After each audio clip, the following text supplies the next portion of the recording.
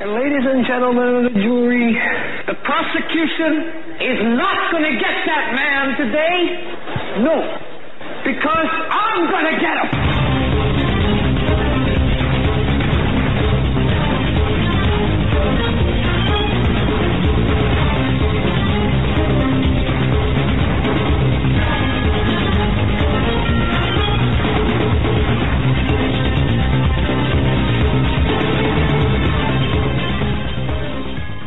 Hello and welcome, ladies and gentlemen, to this Friday, April 6, 2018 edition of the Hagmann Report. We got a great show scheduled for you today. We got Bill Miker and Craig Sawyer going to be joining forces in hours 2 and 3 to talk about a host of issues from human organ harvesting, drug trafficking, human trafficking, and much more, operations that fund black operations. Wait, that's got to be a conspiracy theory. Well, human trafficking, organ trafficking. You mean to tell me? Wait a second, Joe, and allow me to punch in here. Sure. Okay. According to Eric the Tech, we just had a camera crash here in the studio. Not literally, software crash. Software. So the video will be up shortly. But so okay. So are you telling me that like Planned Parenthood? Remember those despicable videos of the lunch conversations where, hey, the kidneys and hearts and stuff? A human body can be worth anywhere from $500,000 to $1 million on the black market based on the organs and tissues and things that are you are able to sell and reuse from the human body. Everything from the eyes can be dissected. They could be used whole, from corneas to retinas, all the way down to your kidneys, your liver, your heart, your lungs. It's worth a small fortune. And we've seen no one want mine, I gotta tell you. No, probably mine either. But we've seen the history of the government's relationship to huge operations of narco or drug smuggling operations, and how that money is used not only for government black operations, but is also laundered by big banks. And we're going to talk about how all these tie together. But don't think for a second that with the organs being worth so much money and the human body being worth so much money that they don't have these types of smuggling operations. I mean, you're talking about you can 1-2 human bodies with the right organs can net the same amount as pounds of cocaine can. So, wow, it's almost it's almost a shame to even put it in terms like that, folks. Our video feed will be up momentarily. Just don't you worry. You're listening again to the Hagmann Report on the Friday edition, April 6th. 2018. Joe, I did my morning show, and I got here very, very early. And I will say this: if you were not up at 4:30, we had an inch of snow. I was not up at 4:30. All right. I didn't go to bed till about 2:30. So, right. Well, I got to tell you, I thought this morning when I opened the door, Dane Wigington. I thought of Dane Wigington. I thought, my goodness. And it was a heavy kind of wet snow, which evaporated or melted, I should say. But by noon or so. But the reason I bring that up, man, I'll tell you something. The reason I bring that up is this weather.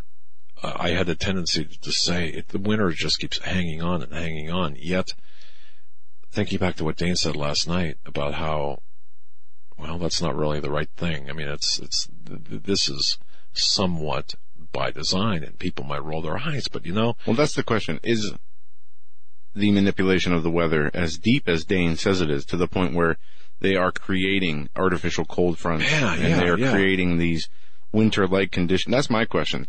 I do believe they have the ability to create weather. I don't know if they have the ability to create whole weather patterns. That's my question. There's a great distinction. I think that's a great distinction. We do know, as you said, create weather or to create weather storms, create things like tornadoes or favorable conditions to see thunderstorms or to make it rain. But can they create sustained patterns over week-long periods of time? To what extent? And really, what would the motivation be? And I agree with Dane Wigington where he said, where it started out somewhat benevolent. And I look, I can see that. or we've got to fix this, or somebody thinking, or even today, the geoengineering, of which the evidence would be chemtrails, which is not called chemtrails, Well, see, I think all these started with wartime applications more so than anything else. So I don't think they weren't developed, in some benign way where, let's just see if we can, add more moisture to this region. Do you have your cell phone? You're speaking about wartime applications. Yeah. And can you hand it to me?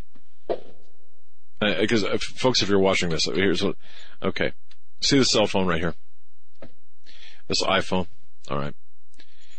Think about this. A lot of this was developed because of or for war applications. So I don't carry these around with me. I'm an old-fashioned kind of guy, but think about this. GPS chip, missile guidance, the camera, missile target acquisition, the cell service, primarily for communication, military communication. So all of you anti-war people understand what you're carrying around with you in this device, for the most part, is a byproduct of war. Now, I think it's George Friedman talks about this, and believe me, I do not agree with many of the things that he says. But in this case, I think he's right in a lecture he did where he showed a cell phone and talked about the camera, the GPS, the cell service, and a few other features. The actual chip that powers this phone, and think about the military applications. And I think to me that's a very, but a lot of people don't think about this. Here you go. To go ahead and take this and you're right. Throw it in the garbage, yeah. But yeah, it doesn't mean that they're supporting war, but most everything, no, not support of war, but as a consequence of. And it is data first. It is, when we talk about, look what Facebook's doing. We're going to talk a little bit about this. Facebook was in the news again for attempting to gather, for contacting major U.S. hospitals and attempting to gather patient health information. Now, what's interesting about this, obviously there's HIPAA laws involved. They're not allowed to grab patient files. But what they asked for was to have the patient's name removed and to gather the medical data without any identifiable information. All right. But with the database Facebook already has full of information, how hard would it be for them to sync up these medical records to the people who use their service for other reasons, for the social media connections? And this is a scary thought when you think about how far they're mining this data. And they say it's for a number of other reasons to help, compile and sift through diseases and have a better understanding of how things look like as far as demographics and whatnot. But there's obviously much more sinister reasons why they would want this data. Why would Facebook, one of the biggest, intelligence agency linked government data collecting services in the world? It's a CIA front. It's the infrastructure of CIA. Health information? Health information. Right. Why not? Can you imagine with the health information, with someone's health information, can you imagine what you can do? Oh, yeah. With everyone's health information? And think about this, that they were going to take it so far that they would sell it to an enemy, hostile foreign government. We see the recent tensions raising with China. Imagine if Facebook, a third-party organization, was asked by the Chinese, we want, profiles on all American citizens. And not only that, we want their medical information. How dangerous would it be for somebody like Facebook to sell the government of China all the records that they had? And Facebook keeps files on people who don't even have accounts and tracks them online. So don't think you're out of this just because you don't have a Facebook account. I found that extremely disconcerting. We have, I've got a Facebook account myself. I haven't used it. I don't like to use it. Hagmann Report has a Facebook account. Consider in its proper application as a tool for business marketing, those people with services or products. I'm okay with that. But where I'm not okay is where you have people who put up all of their personal information. And what I think the sad thing is, for someone to measure their own self-worth by the amount of internet friends that they have, That speaks very poorly about society in general. And I wonder how many people, imagine you've got 5,000 friends on Facebook or however many you might have. How many of those people will actually be at your funeral? Or perhaps a better question is how many of those friends, air quote friends, if you called up and said, man, I am in trouble, can you help me out? I need $2,000. My wife is in the hospital. My husband's in the hospital. They're coming to shutter my apartment if I don't pay, and I don't have any food. How many of those people on Facebook, if you made a 2 a.m. phone call, number one, would answer the phone, and number two, would actually be there in a position to help you out?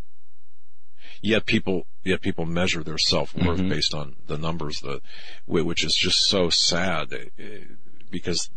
Well, we listened to a social media expert who talked about the different responses and interactions on social media that are similar to people who are drug addicts getting that dopamine hit from somebody texting you back to somebody liking your post, somebody friending you back, things like that, and how it, for a lot of people who use these websites and measure their social status based on, the internet reaction to them, get these dopamine hits, and how it's similar to drug use or any positive reinforcement. I don't understand makes that, you feel good. I don't understand. I don't quite understand. How can you possibly achieve some level of euphoria from this? I don't think we grew up in the right time to understand that. I don't know.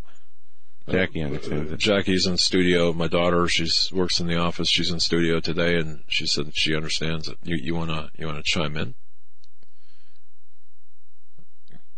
About getting a euphoric dopamine hit when getting likes and things like that. Popularity and acceptance is what is her reply. Okay, yeah, I get that. I understand it. It doesn't mean I agree with it. I understand it. Joe, one thing that I want to get to, because we've got a full boat tonight, program-wise, a lot of information. Of course, you did the Hagmann Daily Show today. Mm-hmm. I did my show this morning, and I also hosted the 4th hour on InfoWars. But what I said in my morning show on InfoWars, I just want to pass this along to the audience at large here, because what Joe's got, this kind of, to me, lays a foundation for which the topics this lays a foundation for what he's going to be talking about. I started out my morning show this morning, and I also started my day out by thinking, and man, that's really, you don't want to get me thinking. You get me thinking. And I was thinking about all of the divisiveness, all of the headlines, everything going on, and the accusations of fake news and conspiracy theories. It used to be, well, that's a conspiracy theory. Notice, for example, certain phrases: discredited and debunked conspiracy theory, or purveyors of fake news, whatever the pejorative phrase or terminology might be. I asked myself, when did the term, and I've spoken about this before, when did the term fake news or phrase fake news become part of our lexicon?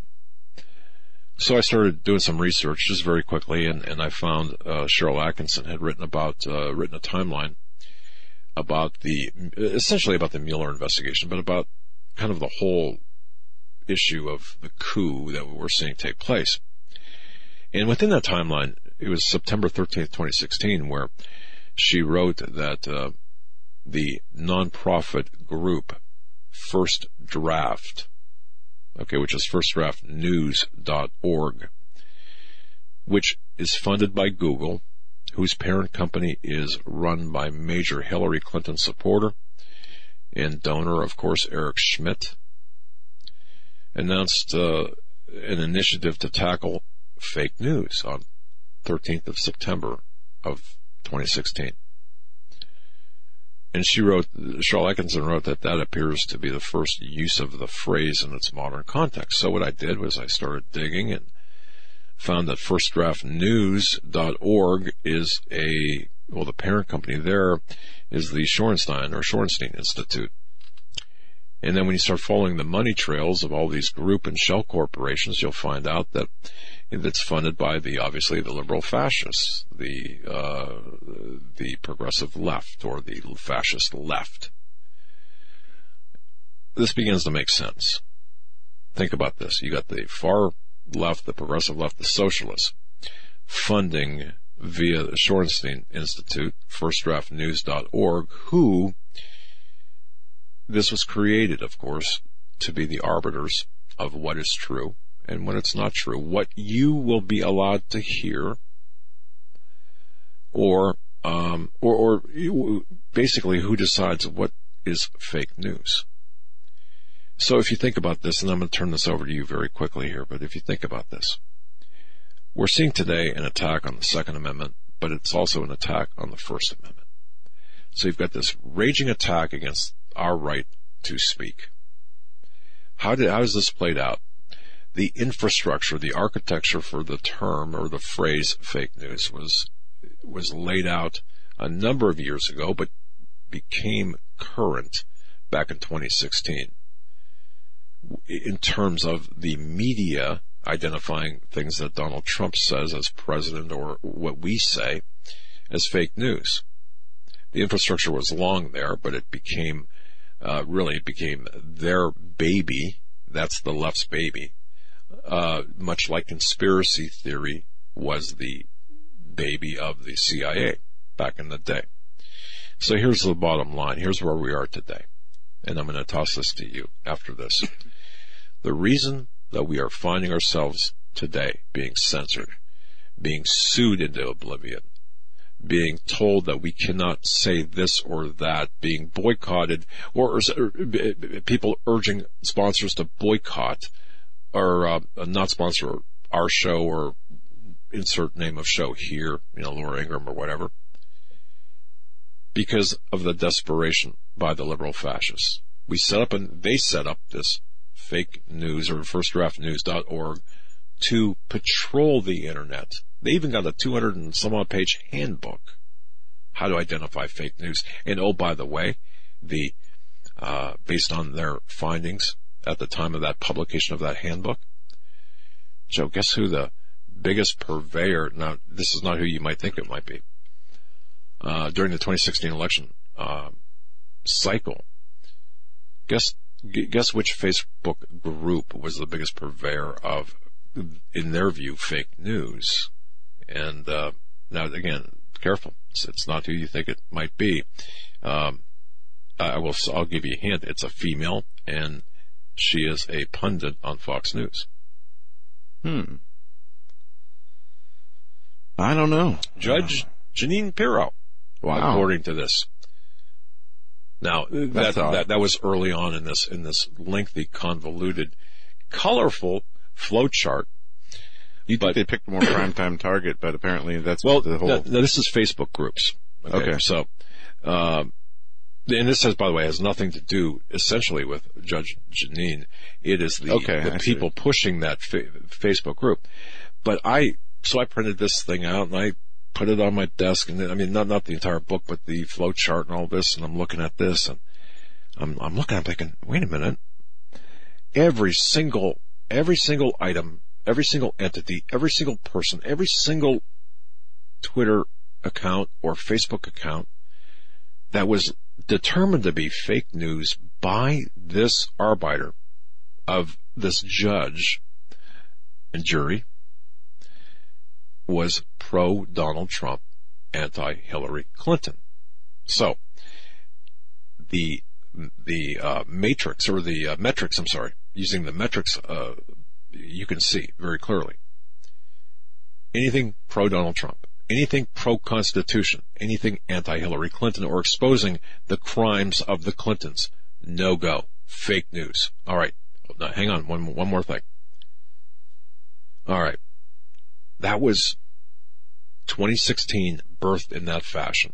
Moving forward, but again, existed much earlier than that. Moving forward to today. Guess what? If you don't listen to us, see, the liberal fascists say, we're going to tell you where to look. We're going to tell you which sites are okay. We're going to tell you exactly what where you should go for your news. and everything else is fake. Because you're too stupid. You and I, we are too stupid. We're too ignorant. We cannot think for ourselves. That's their thinking. So, not listening to them, what's their recourse? Censorship. Mm-hmm. Here we are today. And guess who's enforcing that censorship? Google, Facebook, YouTube, Eric Schmidt. There you go. It all fits. And guess when this enforcement started in earnest? Not when you think. It started in earnest back right after the election, but when people started talking about the the human trafficking, the narcotics trafficking, and when they could not control the narrative, they had to shut people down. And that is extended further now into the crimes of the Clinton criminal cabal. And, for example, if Right Wing Watch cannot counter you with the facts, they need to shut you down. If SPLC or other organizations can't counter you with the facts, they're going to just stuff a sock in it. They're going to try to gag you. Well, listen to this. And that's an important, and it's all yours now. I want to make sure we hit this, because this ties right into what you're talking about. And you can find this on Drudge Report. Homeland Security to compile database of journalists and media influencers. The Department of Homeland Security wants to track the comings and the goings of journalists, bloggers, and other media influencers through a database. The DHS's Media Monitoring Plan, which was first reported by fedbizops.gov, would give the contracting company 24/7 access to a password-protected media influencer database, including journalists, editors, correspondents, and social media influencers, bloggers, etc., in order to identify any and all media coverage related to the Department of Homeland Security or a particular event. The database would be designed to monitor the public activities of media members and influencers by location, beat, and influences. The document says the chosen contractor should be able to present contact details and any other information that could be relevant, including publications the influencer writes for, and an overview of the previous coverage published by the influencer. The request comes amid concerns regarding accuracy in the media and the potential for U.S. election and policy to be influenced via fake news. The plan calls for the ability to track 300,000 news sources, including online, print, broadcast, and social media. Also, it would have the ability to track media coverage in over 100 languages, along with the ability to create unlimited data tracking, statistical breakdowns, and geographical analysis on an ad hoc basis. Now, the link in that article goes directly to a General Services Administration page for media monitoring services, and talks about the Department of Homeland Security and other national protection programs, and the request to put together capabilities for a database of all media journalists, bloggers, and otherwise. Well, we should distill that down a little bit, because what's the bottom line on this? The Department of Homeland Security is creating a database of all media personnel, and they're going to, in their own words, monitor media influencers who talk not only about the Department of Homeland Security, but also a particular event. So when we see a terror attack happen, if you are one who is covering that terror attack, they're going to put together a database. You'll be in the database if you are, considered an influencer in the media or social media, and then connected to you will be your reporting and your reports, so they can look over and say, well, let's see, is this person accurate? Is this person not accurate? Or is this person, what they're saying, a problem? So we can make it appear as though they're not accurate. Okay. And this is pay attention to the story, folks. Slippery slope. And there's not much on this. I haven't dug down into the initial Homeland Security or General Service administrative request, but they say April 13th, 2018 is the due date for a capability statement that is going to be put out covering the core components of this plan. This is going to be done without passing a law. Right. This is an internal contract being put out by the Department of Homeland Security to another government agency, whichever government agency will pick up this contract. And I would suspect it would be some department or with the NSA, some relationship. Well, I hope it's not the the Southern Poverty Law Center who gets the contract, because then we'll all be in big trouble. The mechanics, the operational aspect of this, I suspect will be the IT aspect will be with the NSA, but the judge of the content, the arbiters, will be a leftist organization such as the SPLC or ACLU or whatever organization would fit that particular model. Oh man, I'm telling you right now, I'm just when we talk about censorship, and we talk about, because it happens to us, it happens to True News and Steve Quayle and InfoWars, and we're not saying poor us. It's not saying poor me. Joe, this is going to happen to each one of you. That's why this is so important. So if you go on Facebook and you might think, well, I'm not influencing the media. By definition, you are. Mm-hmm. Please understand, it's going to affect you. Oh man. And it's not only going to be used for the purposes which they say, which is for those journalists to follow those journalists as they cover only the Department of Homeland Security or a particular event. This will be much more widespread in usage than this. And you talk about a weapon that can be used to single out or catalog the independent, alternative, and media otherwise, to be able to target them. Well, this would be a perfect tool for that, which I'm sure in some government agencies they have that capability already. When we come back, we're going to continue to cover news. Brandon House is going to be joining us, talking about the censorship activities that he's going through while he's traveling from city to city, promoting on a conference, doing a conference. So we're going to hear from him as well in the next segment. Don't go anywhere.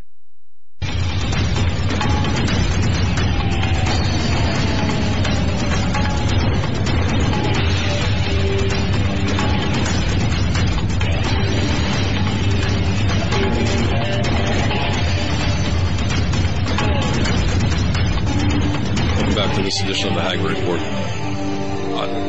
Folks, bookmark HagmannReport.com. Bookmark HagmannReport.com. Also, please subscribe to our YouTube channel. We're riding the beast until such time as we can't ride the beast any longer.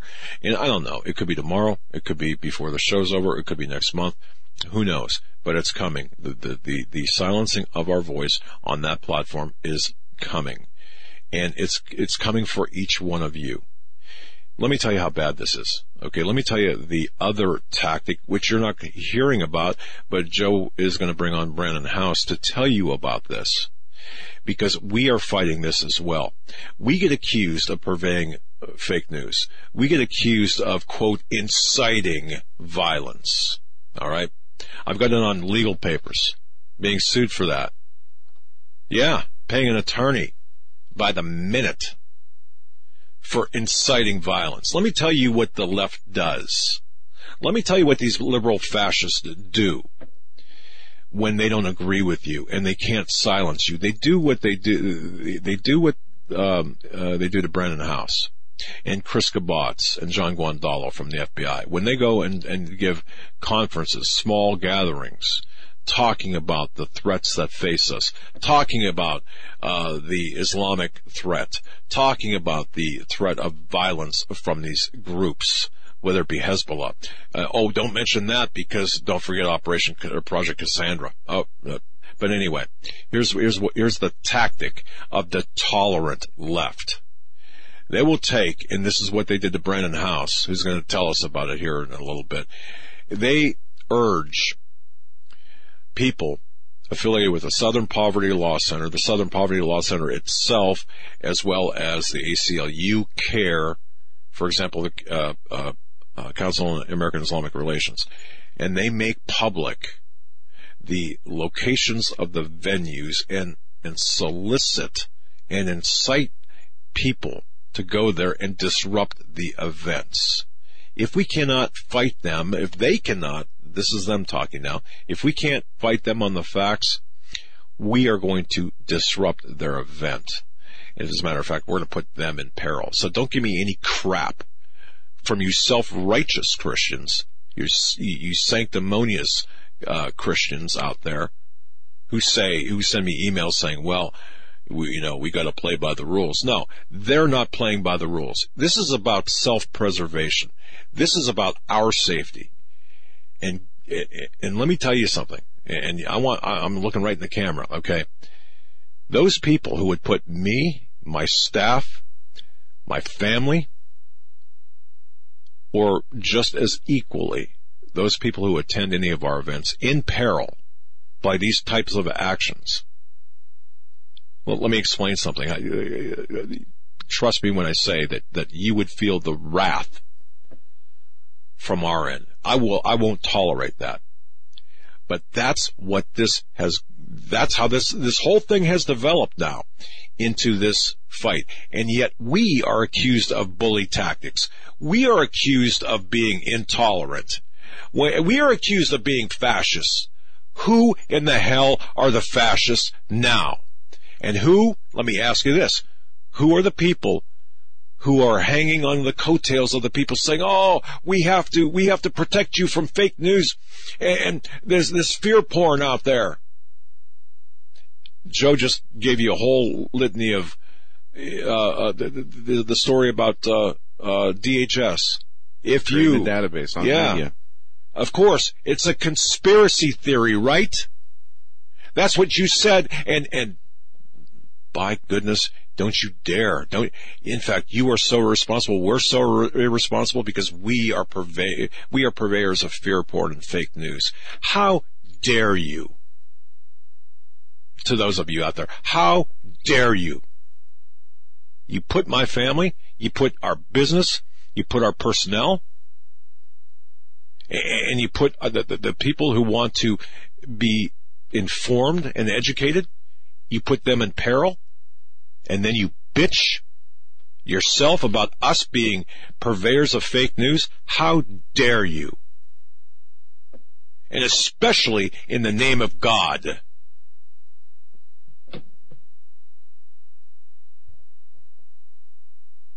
It's over.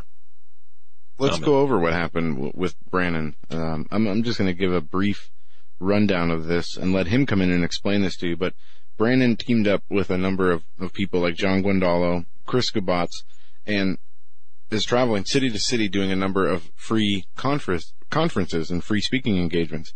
Well, the Southern Poverty Law Center published the list of hotels that they were going to be at and going to. Since then, Antifa groups and CARE started stirring up protesters. And a long story short, the police are involved and events are being canceled, specifically one in Green Bay. And he's going to come on to talk about what it is he's going through, as some of his own speeches have been interrupted by protesters and people trying to create disturbances. And now he's going to have to bring on, the cities are saying, well, you're going to have to hire police officers if you want to do your conference here. And this is all because of the targeting by the Southern Poverty Law Center and the leftists in this country. They, again, don't have the ideas. They don't have the backing of the public. They can only disrupt what the other side is doing because they don't have anything to fight for on their own side. They only have something to fight against.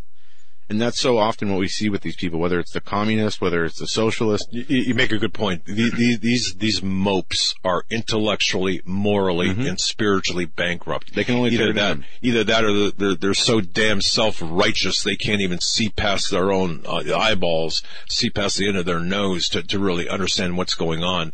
These ankle biters, especially. Look, we understand the self-proclaimed liberal fascists. We understand those who embrace fascism and socialism. I get that. What I don't understand, what I don't get, are these ankle-biting, self-righteous Christians out there who want to silence the people who are taking point on this. Yeah, it's too many, and enough is enough. The gloves come off, and I am not going to court or have provide quarter to the likes of any of you out there that do that. And by the way, the time of being Mr. Nice Guy with respect, it's over. It's over. You're going to feel our wrath here shortly. Believe me, you think I haven't? I've missed some shows. I've missed some morning shows. What do you think I've been doing? I've been putting together working with others. I should say it's not just me. Putting together a response team that's going to handle this. So, all the crap you've been dishing out our way for the last 18 months, 2 years, buckle up. Absolutely. And, as we talked about the left and their connections and what drives them, it is the opposition of Christians, opposition of conservatives, opposition to America's own laws and customs and traditions. And here's a good example. Oregon's liberal Democratic governor, Kate Brown, accepted a large Soros donation 3 days before she rejected to send the National Guard to protect the U.S. border.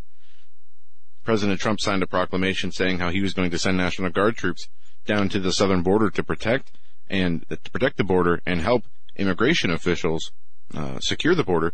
Well, now it has come out that one of the highest, the governor's highest opposed to President Trump and this National Guard deployment is Kate Brown, the governor of Oregon.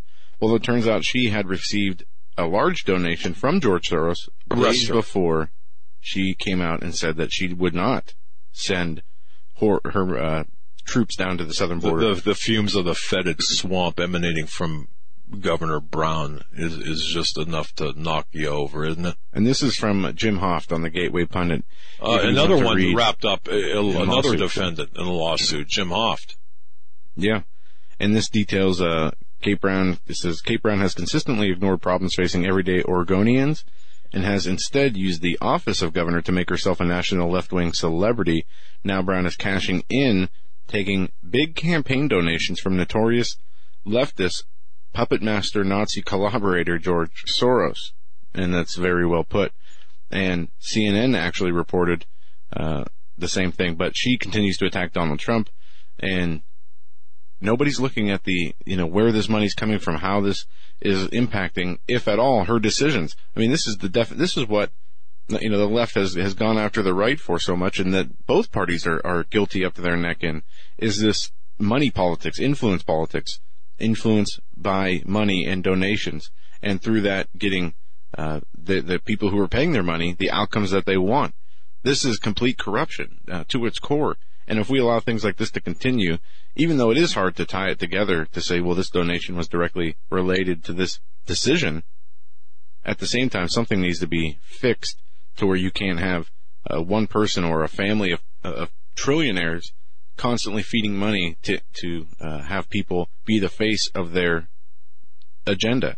And that's what we see here.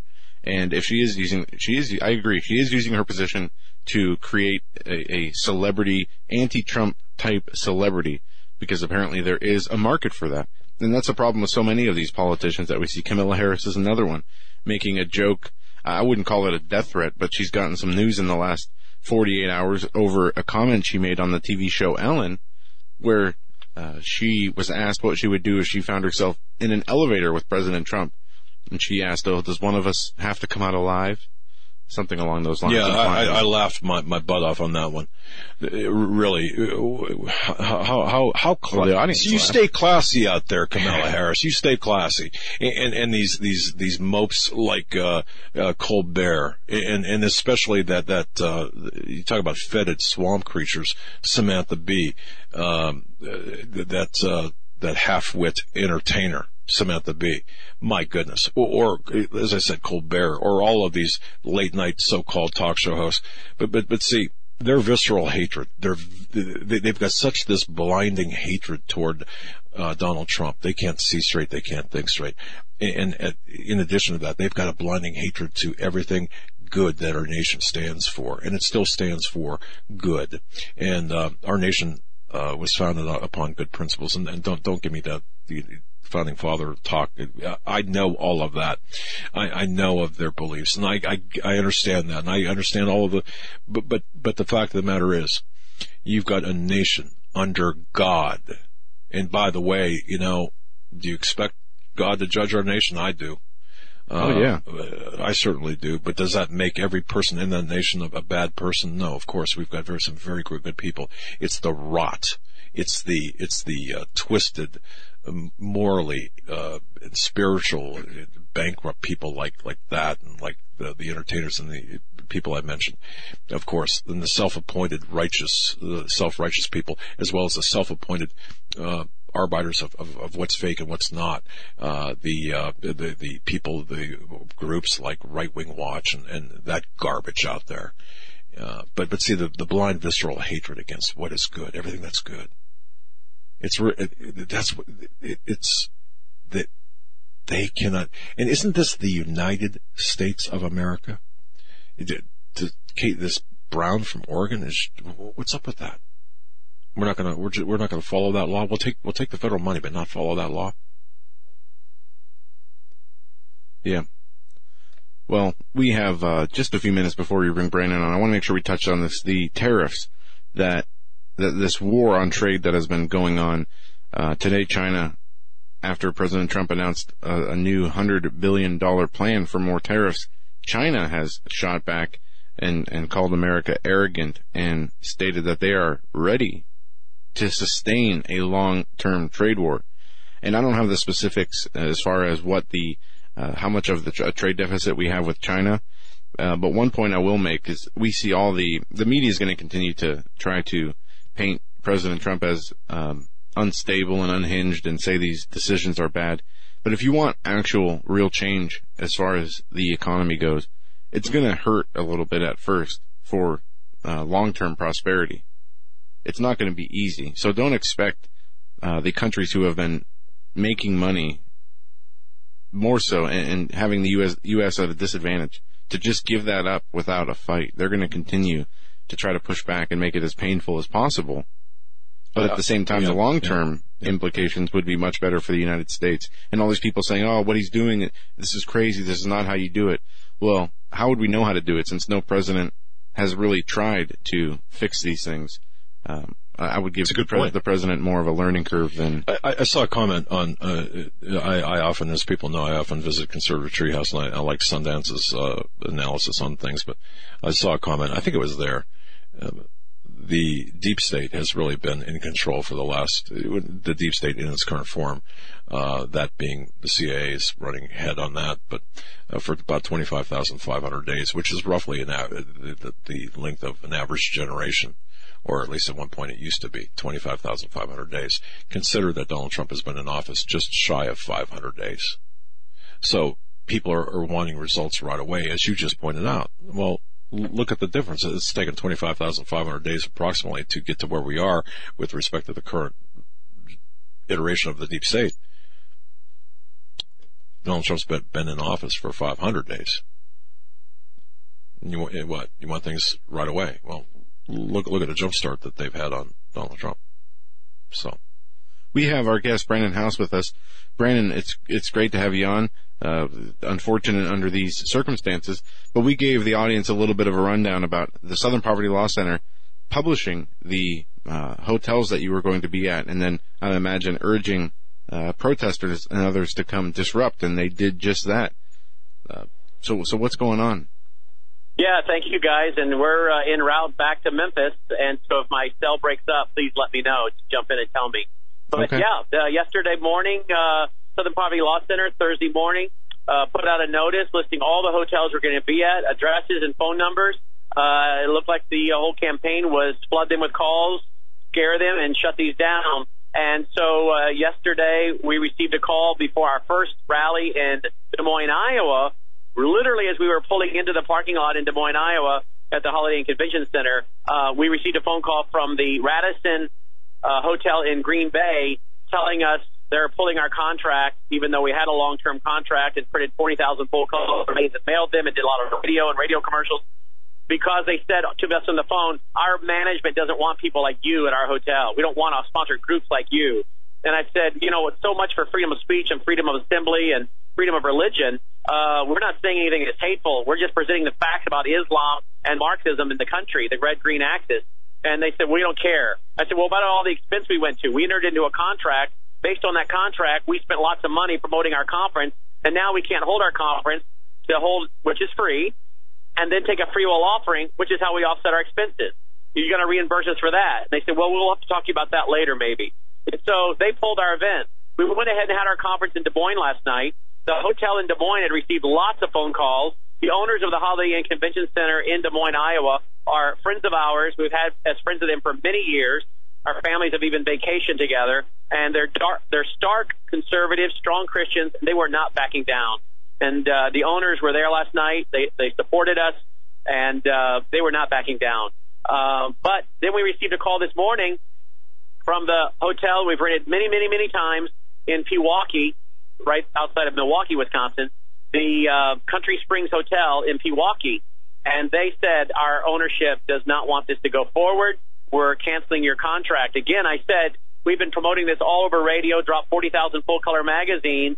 That's a lot of expense. Now that's one of our biggest cities, by the way, that we hold. We had almost 1,000 people registered for there. I said, how do you expect us to recoup our costs if we can't have our event? Who's going to pay for the printing of the magazines we've mailed to promote this?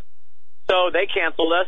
Then we were on Alaska this afternoon to have our meeting tonight, and then they wanted to know if we had a certificate of liability. They'd received 57 phone calls from angry CARE Muslim Antifa groups this morning within an hour and a half of opening their office, the facility owned by the city of Onalaska.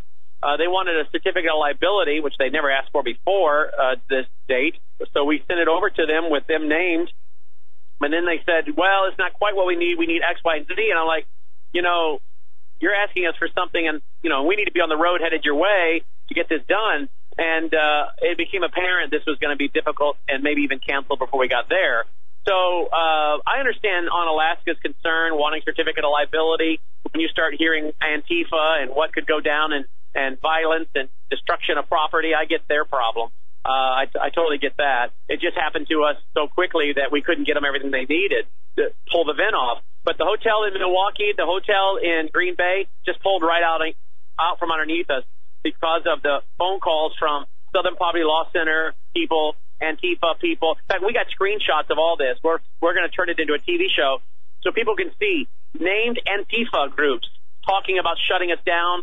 Then they started to alert. So now pretty much all the conferences are canceled. They're bragging on social media. Only one left is Minneapolis. That's where we started out with our first conference in February of 1993. So they're really bragging. They've shut us all down in every city but Bloomington, Minnesota, which is a hotbed for the Somalis and Islam. And so they started focusing all their attention there. To their credit, the Bloomington Airport Marriott said, we'll honor your contract. We were working with the Bloomington police for security to hire, but they were emailing, and we have the screenshot, some of the biggest radical imams and jihadis in the Bloomington, Minneapolis area, alerting them, look who's coming to your town. It seemed they were taking all of their concentration from those other cities they canceled, putting them on Bloomington. And even John Guandolo, Chris Gobbett, Sharam Hadian, and myself, we all agreed we don't have the security we need. A couple of police officers is not going to cut this if we're talking Antifa-type groups, but they're violent. And we cannot put ourselves, our families, and our alumni and our attendees at risk. If we have our own security team, we trust them, some former SWAT team guys we know that we've worked with before. But I even had a guy who's got 600 people that answered to him, and he's in national security. He has 600 people that answered to him. He said to me on Thursday, he said, if these guys that you're hiring, they may do a great job. But if you see these two officers all of a sudden disappear, you better get out of there and tell your audience to get out of there, because what's happening is they're being pulled and something's about to happen. And you say, well, that's crazy. Well, guess what happened in Baltimore? What did the mayor say there when the riots were going on? Let's give them room to riot. What happened in Parkland? They were obviously must have been some kind of stand down. The cops are sitting in the parking lot while 17 kids are being killed, right? And we can list other cities where no one moved. There was basically no action going on. And so even a friend of mine who's in national intelligence, but 600 people that answered to him said, if you see these cops all of a sudden disappear, you better alert your crowd to scatter and get out of that building, because maybe some people want something to happen. Wasn't that interesting? Robert Spencer of Jihad Watch said, of course, he tweeted, you can go find it. Spencer tweeted, of course Southern Poverty Law Center is listing all the hotels these guys are going to. They want us all dead. Of course, don't forget, Robert Spencer was the one that was there in Garland, Texas, when they got out, ISIS got out of a car with two ISIS guys in full body armor, and were going in to kill Spencer and Pamela Geller. And thankfully, the police officer took those guys out. But this is their MO. You know, a year ago we had a Muslim come in, film his Quran, and had 2 weapons, and our security took him out, and he made a video flashing 5 weapons, 2 semi-automatic weapons, and 1,200 rounds, and telling us with every flashing of a weapon, be terrified, be afraid. Of course, it took us 12 days to get him charged, and that was only after you and others helped us turn it into an international story. In the end, he gets 7 months time served at the federal level. So this is their new MO. We can't even get hotel ballrooms. A lot of times they send us a contract before we can even sign it and get the deposit back to them. They've already researched who we are, what happened in the past. They say, no, not a good fit. Now they're actually letting us book the hotels, give them a deposit, or at least sign a contract, spend thousands of dollars printing magazines and advertisement on radio stations, and then a day or 2 before the event, cancel, and we're standing here with no way to recoup our costs. And we're not a big organization, but we're bigger than most. Can you imagine what this is going to do to your typical ACT group, your typical Tea Party group? This is the new MO. And you know what's really sad, guys? Muslim Brotherhood, in their 1991 memorandum that was discovered in 2004, the Muslim Brotherhood explanatory memorandum said, we will get Americans to destroy their own country by their own hand. Well, here you go. Here's how they're doing it. Americans who own hotels canceling an event for conservatives and Christians, speaking the truth about the Marxists and the Muslims, and who is censoring us and complying to Sharia? The Americans. The Americans are willingly complying to Sharia without a revolution. They're willingly complying, self-censoring, giving over to the Marxists and Muslims. Kiss it goodbye, America. Kiss it goodbye. You might as well go ahead and get your hijab, get ready to become a slave, because this is the way it's going to go. We have too many Americans that don't understand what this is really all about. Next, they're coming after Hagmann and Hagmann. They already are. They're trying to censor you off platforms and not work with you right on platforms. Then it's going to be hate crime laws. What we can and cannot say on radio is already in Canada. And then it's going to be law for your religion. There you go. You were breaking up a little bit. You got it now? Yeah, we can hear you now. Just a little bit of what you said. Then it's going to be blasphemy laws for anybody that speaks ill about any minority religion, which, by the way, they're already working on with Muslim groups, with the Republicans and the Democrats together working on that in Congress with Muslim groups, penalizing anyone that speaks ill of a minority religion. This is how it starts. They stop you from holding Christian events, conference for conservatives or Christians. Then they go after the airwaves, the social media platforms. Then they start to prosecute you for hate crimes, hate speech. This is where it's going. And defamation. What you first do is defamation. Vilify, you marginalize, you criminalize, and then you normalize. And the new norm is Sharia and compliance with Sharia. That's the new norm in America. Welcome to America. And subjugation to the Marxist mindset of these oh-so-tolerant, don't bully me, morons. You know, Brandon. They had signs out there last night. Saying, say no to Nazis. Excuse me, the Nazis are the Muslim Brotherhood. The Muslim Brotherhood Mufti of Palestine, al-Husseini, to recruit 30,000 Muslims to wear the Nazi uniform. Those are the fascists, Adolf Hitler's Nazi regime working with Muslim Brotherhood. That's CARE, that's Hamas, that's Muslim Student Association, that's Islamic Society of North America. You stupid Americans carrying the water for these Muslim neo-Islamic Nazis, and you're too stupid to know we're not the fascists. You stupid Americans are carrying the water for the Islamo-Nazis. You stupid, stupid Americans. And when they start beheading you guys, don't you cry to us to come to your aid, because then it's going to be too late. We're going to tell you you're getting what you deserve. We tried to help you. You became the useful idiot for the neo-Islamic Nazis. And when it's too late, don't ask us when you finally wake up and realize you've been their useful idiots to do anything for you, because it'll be too late. And people ask me why I get so cranky. Brandon. Hey, you know what? At least, no, you're cranky all the time. And the positive side of it is at least you're consistent.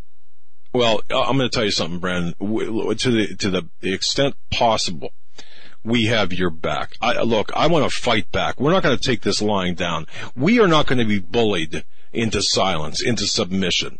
We're not going to be played. We're not going to be subjected to their rules. There are no rules except the Alinsky rules, who some claim to be antiquated. Well, get your head out of your ass to those people. And I'm sorry for being crass. No, I'm not sorry. We are in the struggle of our lifetime. This is an epic battle. And if people don't understand it, they will when their heads are on the chopping block or at the end of a machete. And you're right, Brandon. What can we do? I mean, your next event. Let's flood a bunch of white hats to your next event, and stand down these bullies. Well, how can we help you? Thank you. Well, thank you for that. What's so interesting is I've been doing these conferences for 25 years this past February, 25 years. We started in Minneapolis, St. Paul in February of 93. We announced that these were our last free conferences to ever hold because of the high cost of the hotel ballroom and the security that they require that we have due to the threat. You can't hold free events anymore. You're going to lose money. No two ways about it. You can't even break even. So we announced we were going to do 5 more cities, go back to some of the cities we started in, which include Milwaukee, Des Moines, Iowa, Minneapolis, and be done. And then from then on, everything we do will be ticketed so we know who's in the room, and we have the funds for the necessary security. We couldn't even hold the last 5 cities we wanted to.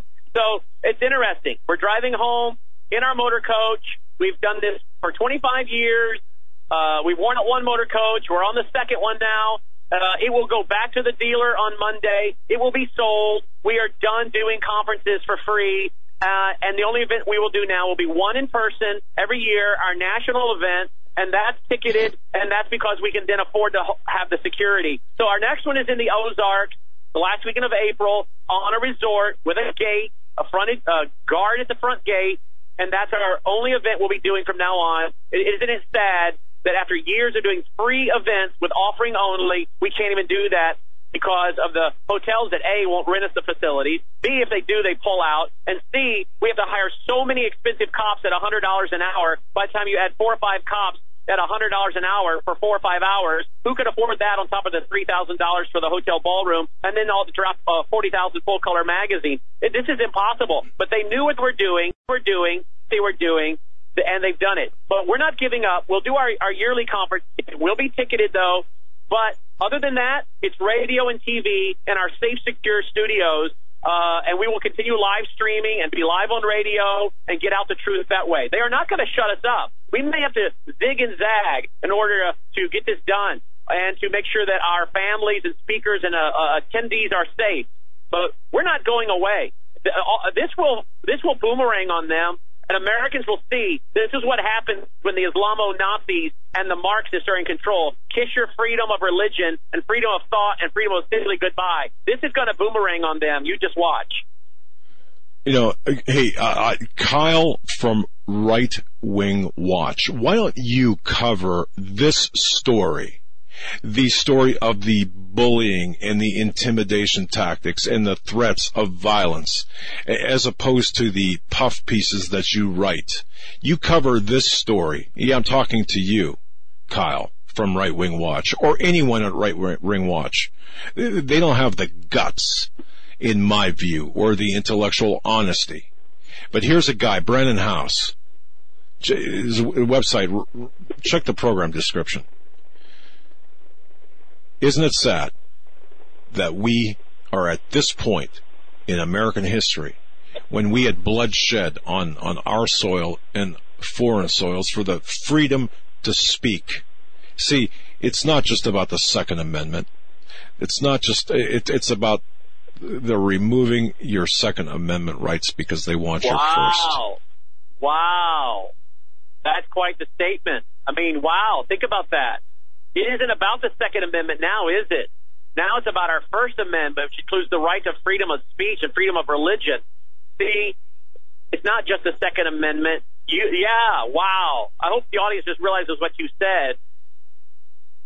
Well, Brennan, I mean, you're too kind, but you're in the trenches. You're the one that's fighting the fight in this case. And I look, I really don't want to see I understand that I understand the hard reality of this. You've got the fascist bullies out there who cry victim, who in fact are the perpetrators of the bullying and the violence, and you are the recipients. And the people like yourself have to suffer economic damage, the emotional damage. And folks, let me explain to you. You've got the majority of people out there listening to this don't have any idea when you're talking a conference or talking an event, and you've got this stuff happening in the background, and it's a constant thing. They go after your sponsors. They hit you economically. They hit you in every which way. And you've got Christian conservatives who either are silent or they side with the wrong side.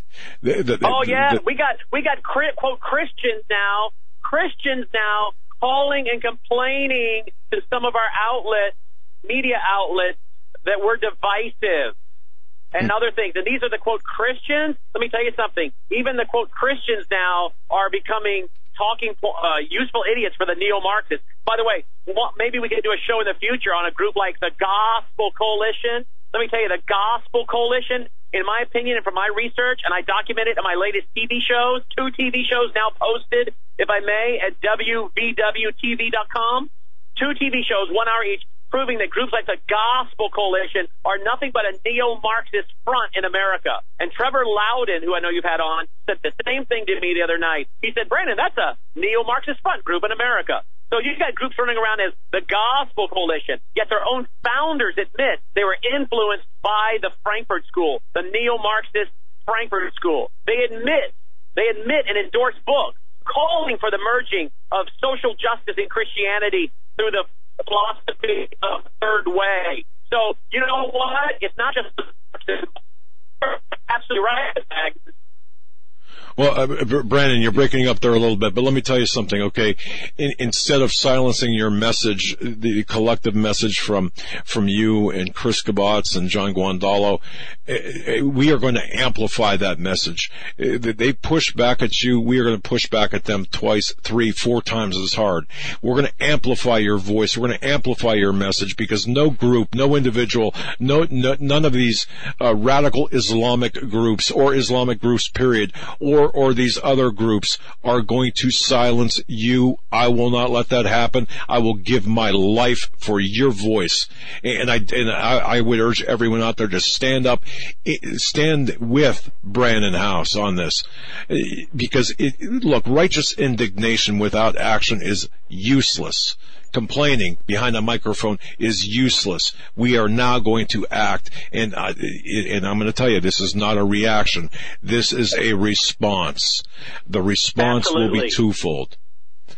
So we want to amplify your message and the message of each one of you. I don't know what we've got to do, if we've got to go 6 hours into this or another program, but we're going to get together. We're going to back you, and I would urge every person listening to this. I appreciate that, and I so appreciate that. Can you hear me okay? I can, yes, we can. I'm pulling over because I'm locked into a good cell then.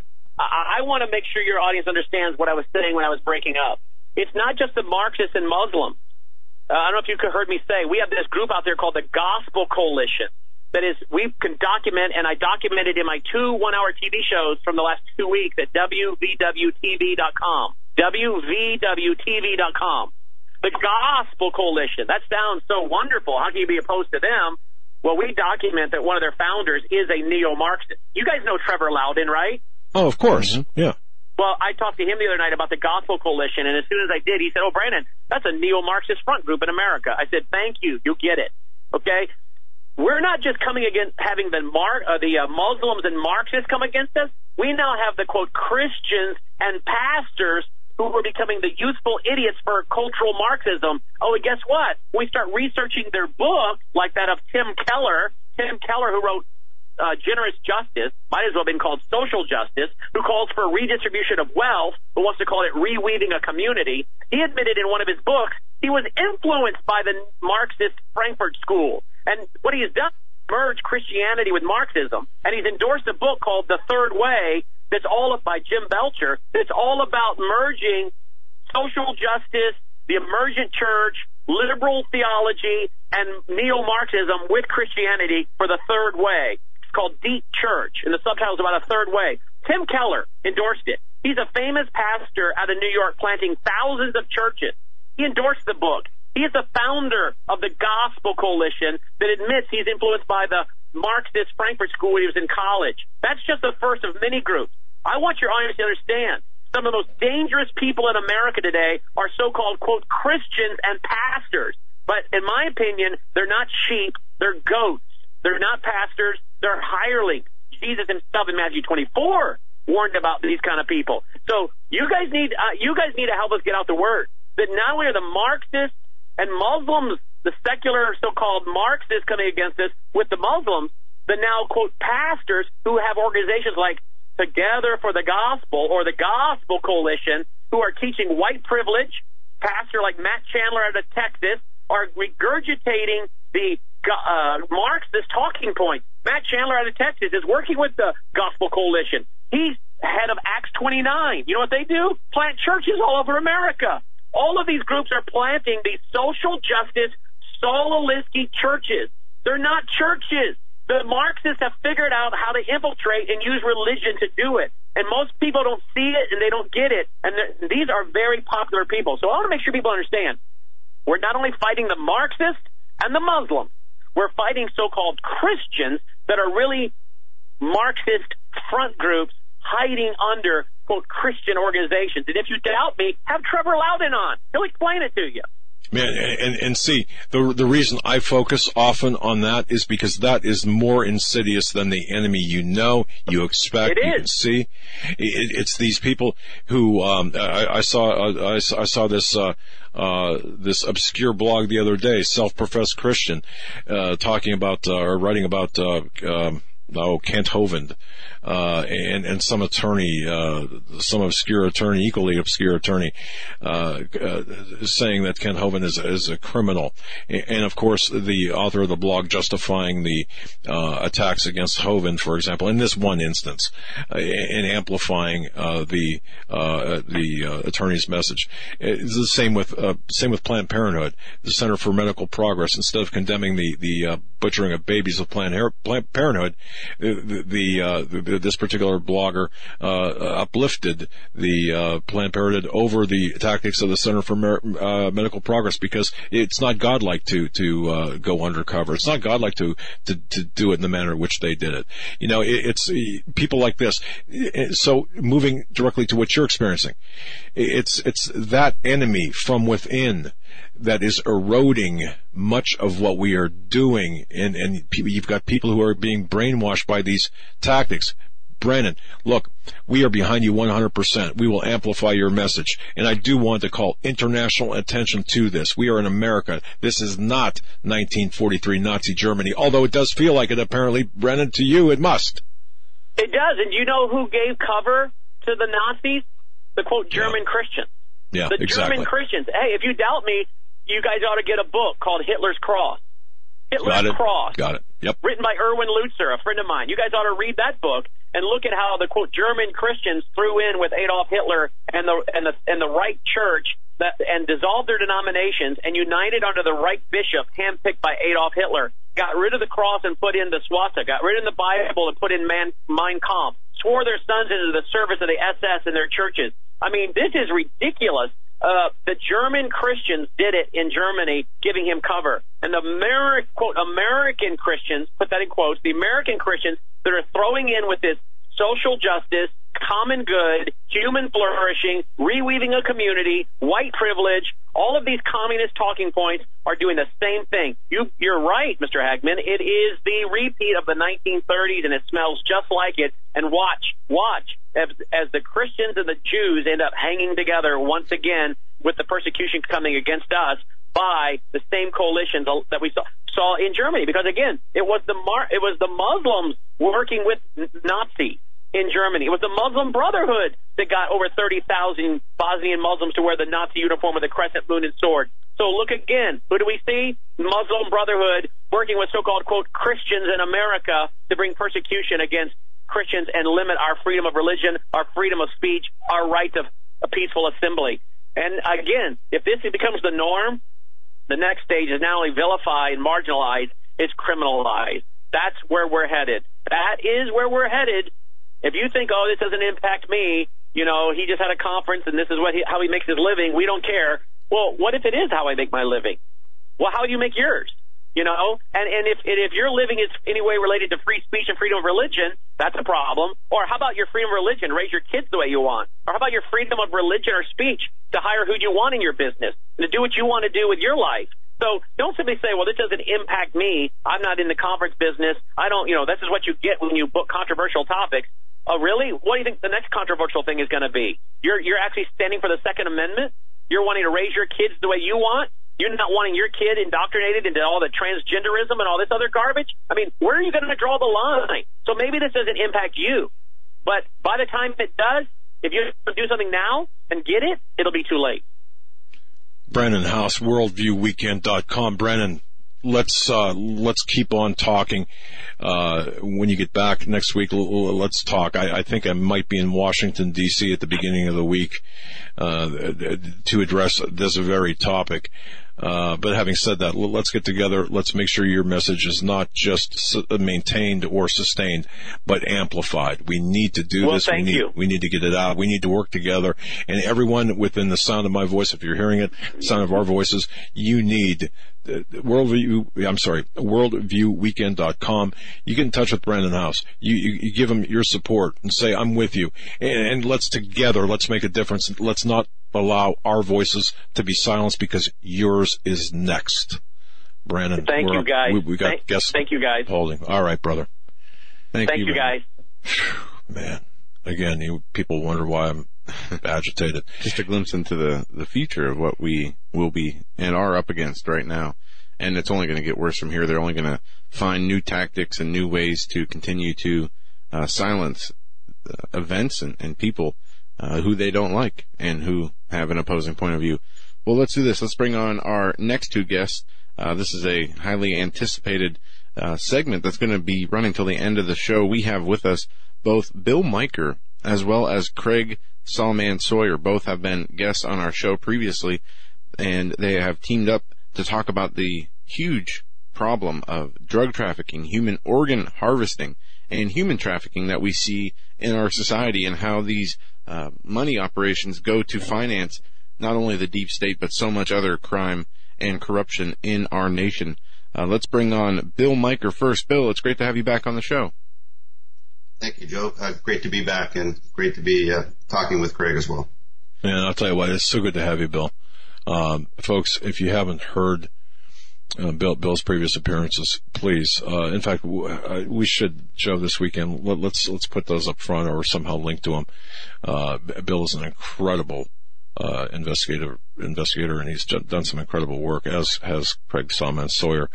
But Bill, thank you for coming on. And go ahead and let's bring Craig on. And Craig, the Sawyer, is a returning guest as well. Yeah, Craig the Sawman Sawyer. No, I said the Sawyer. Craig the Sawman Sawyer, vetsforchildrescue.org, is with us as well. Craig, it's great to have you back also. Thanks, guys. It's a pleasure. Well, I'll tell you what, gentlemen, look, I am riled up beyond belief. Okay, because a lot of things are happening between we live in America and we're seeing our rights attacked. The Second Amendment is really an attack against the Second and the First Amendment. You've got a bunch of lobotomized liberal fascist morons out there who are marching in lockstep, attempting to shut us up, shut us down, to say that, you know what, this human trafficking and organ trafficking doesn't exist. That child trafficking and whatever, it doesn't exist. And of course, Project Cassandra, people think about that. So I'm pretty riled up. And when you've got, and I know, Craig, you've had hit pieces done on you. I've had hit pieces done on me, about the calling this stuff fake news. And it's just fake news in quotation marks. But I guess that means in some way, shape, or form that we're getting the message out there, we're winning, because when they have to resort to such tactics, that means that we're making a difference. In fact, both of you gentlemen have and are making a difference. So with that, Craig, why don't you go ahead and start, and then you and Mr. Miker can work together to really deliver the message which you are here to deliver, and that's to really expose what's really going on. And we'll just be here as we'll interact accordingly. But Sawman, let's turn it over to you. Absolutely. Well, it's a pleasure to be back on and to hang with Bill a little bit and learn from him. I started this from practical necessity, just wanting to alert the American populace to what's going on. So we're shooting a big feature film documentary to shake the American public awake to what the mainstream news media refuses to cover and what a lot of other people say isn't a crime that exists out there. But we've been making arrests, and we've got our first actual recovery, which was a beautiful story just on Easter Sunday. So of a trafficking victim. So I think step one for us is just to walk the American public through the facts, show them a brutally real documentary that just walks them through what's really happening out there. And, with people like Bill out there, exposing it, investigating and showing them the facts, together, all of the white hats, if you will, or the truth tellers can bring the truth to the American people. And it seems, unfortunate that we have to circumvent our own mainstream news media, but with such a big and concerted agenda out there to suppress this nature of crime, it's just necessary that we inform ourselves. So I think once Contraland hits, once our documentary hits, a lot of eyes are going to be opened, and people will listen to what's going on much more readily. I think I would love to work with Bill more closely. I think he could have some tremendous contributions in what we're doing if he had any time or any extra energy. But anyway, I'm just happy to be here, and that's where I'll start. Well, excellent, Craig. And Bill, let's start here. Well, one thing we were talking about in the first hour before we brought you guys on was how human organ harvesting ties into the world of human trafficking and drug trafficking, when you have the drugs and you have live victims being used for sexual slave purposes and other criminal purposes. But how does the human organ harvesting tie in, and what kind of money does that bring in compared to some of these other operations that we see? Well, first of all, Craig, I definitely have the time, and there's some things offline we 100% should talk about, because I'm dealing with some technology now that is probably superior even to what Palantir has in terms of following the money trails and bringing the connections both politically and in the business form to identify who's involved in the human trafficking business. I would say, just as an outset, and it ties into a broader issue that people don't pay attention to, and it is this: organized crime. Everybody talks about the war on drugs. Organized crime doesn't exist to sell drugs. Organized crime exists to make money any way they can. They are apex predators who just want to focus on how they can make money in any form of currency, and human beings are a form of currency. And anything that can convert value for them, they don't care about the morality of it, the ethics of it, or anything else. And so, yes, we now know today, because medical science allows for transplants of all kinds, that there's a value. And if I've got money and I need to have a kidney transplant, I will do whatever it takes if I'm so inclined, even if it means going to some broker in India, China, or some other place where life is a bit cheap and people can disappear to select the organ that I need. I know very well firsthand people who need organ transplants. They throw out there a lot of money. I've been actually asked if I could help find organs for people. Here in Hong Kong, we're familiar with the backdrop of Chinese prisoners supposedly had been harvested for their organs.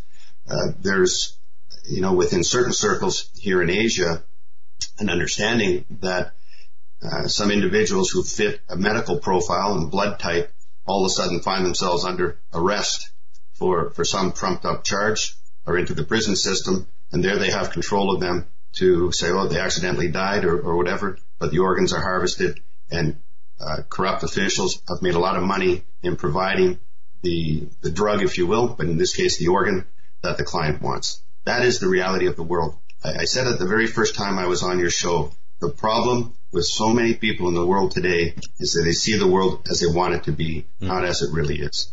And I think that's one of the big advantages from Craig's background and my background, we were the pointy end of the spear for many years. We have different experiences, but it all culminates in the same thing. How do we make our children safer? How do we make our society better? And raping children. I didn't have much experience with pedophiles in my police service, but I did have 2 instances where I had to investigate some horrendous child abuse, pedophilia. And the one thing that I took away from it, and again, it's not well articulated. Child pornography is really a crime of violence. It's not about sexual gratification. If you have the soul numbing experience of looking at a 2-year-old sodomized, what the pictures focus on is not the sexual act. It's the face, the pain and the terror on these children. These people, like I said, they are absolute apex predators. They will do whatever it takes to make the money, and the only way to deal with them is a bullet. Yeah, and Bill, unfortunately, as you said, people see the world the way that they perceive it or wish it to be, and unfortunately, the opposite is true, as there are so many predators out there, and really the world, many people in the world, unfortunately live with the mindset that the only way to get something is to take it, and whether that is through crime or these sexual attacks or whatnot, that's what many people are motivated by. And it's the super predators, as you say, and these people find ways to come together, to work together, and they always seem to find their ways to the highest levels of power. For people who think that these kind of activities are regulated or only outside of government or where we see the power is where we see so many of these crimes, and trying to relate the two is a hard thing to do at times, but then you see things like what we've seen with the Denny Hassert, the former Speaker of the House who got arrested on pedophilia, and so many of these other people who have high-level connections. These two do go hand in hand. They don't have to, but for whatever reason, the corruption does seem to go to the highest levels of government. But back to the human organ harvesting. How much is we were talking about this, and maybe you have better insight on this. A human body, what can a human body go for? We'll say all healthy organs on the black market. Isn't it? Not mine. Isn't it pretty high, close to $1 million? Well, I mean, Craig might be able to be more precise than I to answer that. I do know that one fellow getting a heart transplant, he's going to do it in India. It's going to cost him for the whole surgery, everything, about $1 million US. The going across into China, into Guangzhou, the hospitals, again, let's assume it's proper, but they're paying about 125 to 150,000 US dollars for an organ. Yeah, that's a lot. I mean, when you think about the amount of smuggling human organs versus drugs, apparently the organs seem to be worth a lot more. You're talking pound for pound. But all these, from the narco trafficking to the human organ to the human trafficking, all seem to stem together out of the same black market world. Craig, I'm going to ask you this: in your experience, from what you've seen, how does this all tie together? How do these black markets operate? Let's do this first. How, say you were interested in buying an organ on the black market, or you were looking for mass quantities of drugs or human sex slaves, where do these black markets exist in? It's not just, the dark web on the internet. How do things like this stay out of the radar, and how do they operate? Well, multiple ways. A lot of it is on the dark net, but a lot of it, there are different apps that these guys run on. So the online stuff is a matter of convenience. A lot of these guys want to order the stuff to them. They can have drugs delivered to them. They can have children delivered to them.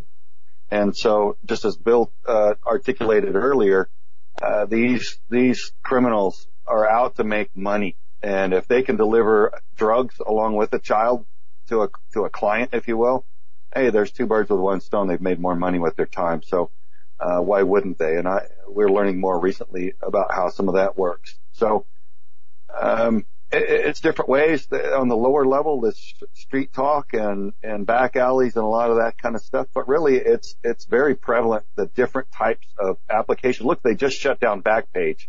Folks, I tell you, that is no loss to our society. There was nothing good happening on Backpage. And for people that aren't I've never heard of that, Craig. Yeah, it's basically like a Craigslist, but the only thing that was being sold on there were illegal and harmful things. There's a lot of prostitution was going on there, and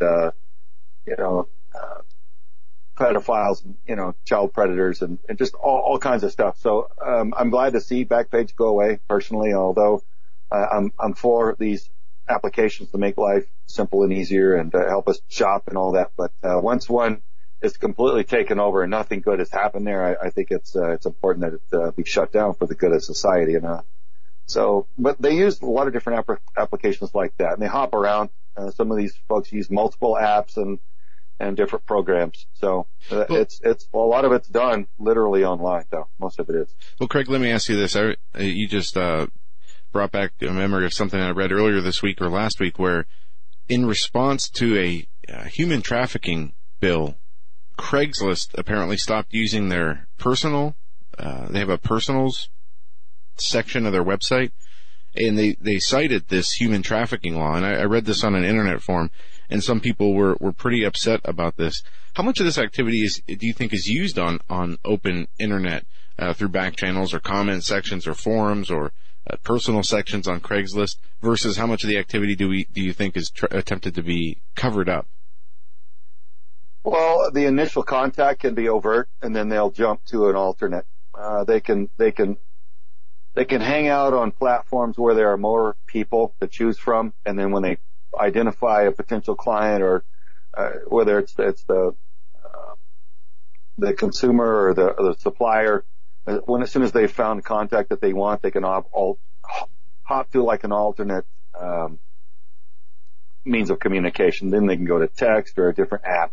So that's one of the things that we're seeing is they hang out on the big places with a lot of people, and then they jump once they've identified what they want. Man. So they hide their incriminating communication that way. And just so people understand, this exists. Bill Meichert, you've got to have. I mean, obviously you're well aware of this kind of trafficking. Expand on this. I mean, it's almost difficult. Both Bill Meichert and Craig Sawyer. It's almost difficult to really formulate questions to ask, because this is such an insanely perverse topic. But Bill Meichert, chime in here, please, and offer your assessment, your experiences and knowledge about this, because again, this is so. Sometimes you just don't even know where to even ask or what to ask. What's the right question to ask, or how do you even direct this conversation? It's so perverse. It's an ugly topic, but it's human beings are imperfect, and this is the ugly side of the imperfection. And the reality is, I'll tie it into broader themes to make it more understandable. But when you look at what money laundering is or it isn't, people talk about technology. Technology is not an element of a crime. Technology is simply a medium. It's simply a platform. 100 years ago, if I wanted to commit a fraud, I had to go in front of a town on my horse and tell the story if it's a fraud. Today, I can use the internet. I can get to 100,000, 1 million people very quickly. What Craig was talking about is one of the challenges of law enforcement, and that is technology crosses all borders, all boundaries. The police are limited in their ability to follow the trail in a timely manner.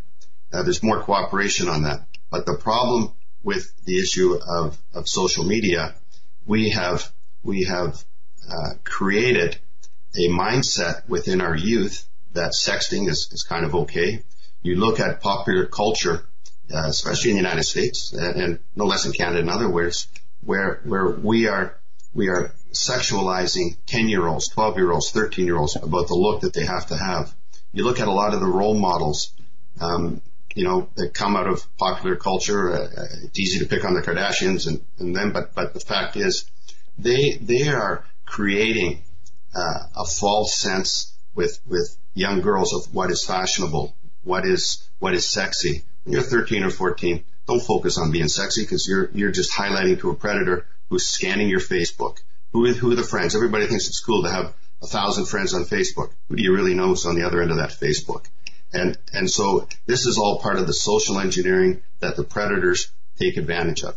30 years ago, they had to fly over to Bangkok or get into these small little groups where they have their fun with these children. Today, the world is connected in a way that it was never connected before, and there's more and more children out there looking and watching at everything. I'm now, as a father of two young daughters, I'm very mindful. And when I go to a public playground area and I see a man sitting there, especially an older guy, sitting there by himself, I'll ask him, so which one are your kids? And, well, I'm just sitting here enjoying it. I don't get rude, but he knows pretty certainly that, hey, F off. You know, I don't want you here looking at my kids, if that's what you're getting off on. And that's where it starts. I mean, parents have to take some responsibility. Who's watching your kids? And, you know, this is one of the basic things. A priest doesn't become a pedophile. A teacher doesn't become a pedophile. A scout leader doesn't become a pedophile.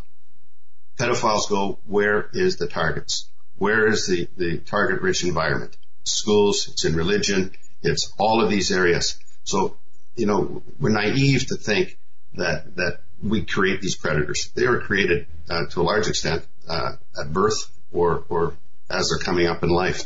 And again, how do you stop this? You're not going to stop it. But I keep coming back to something very simple.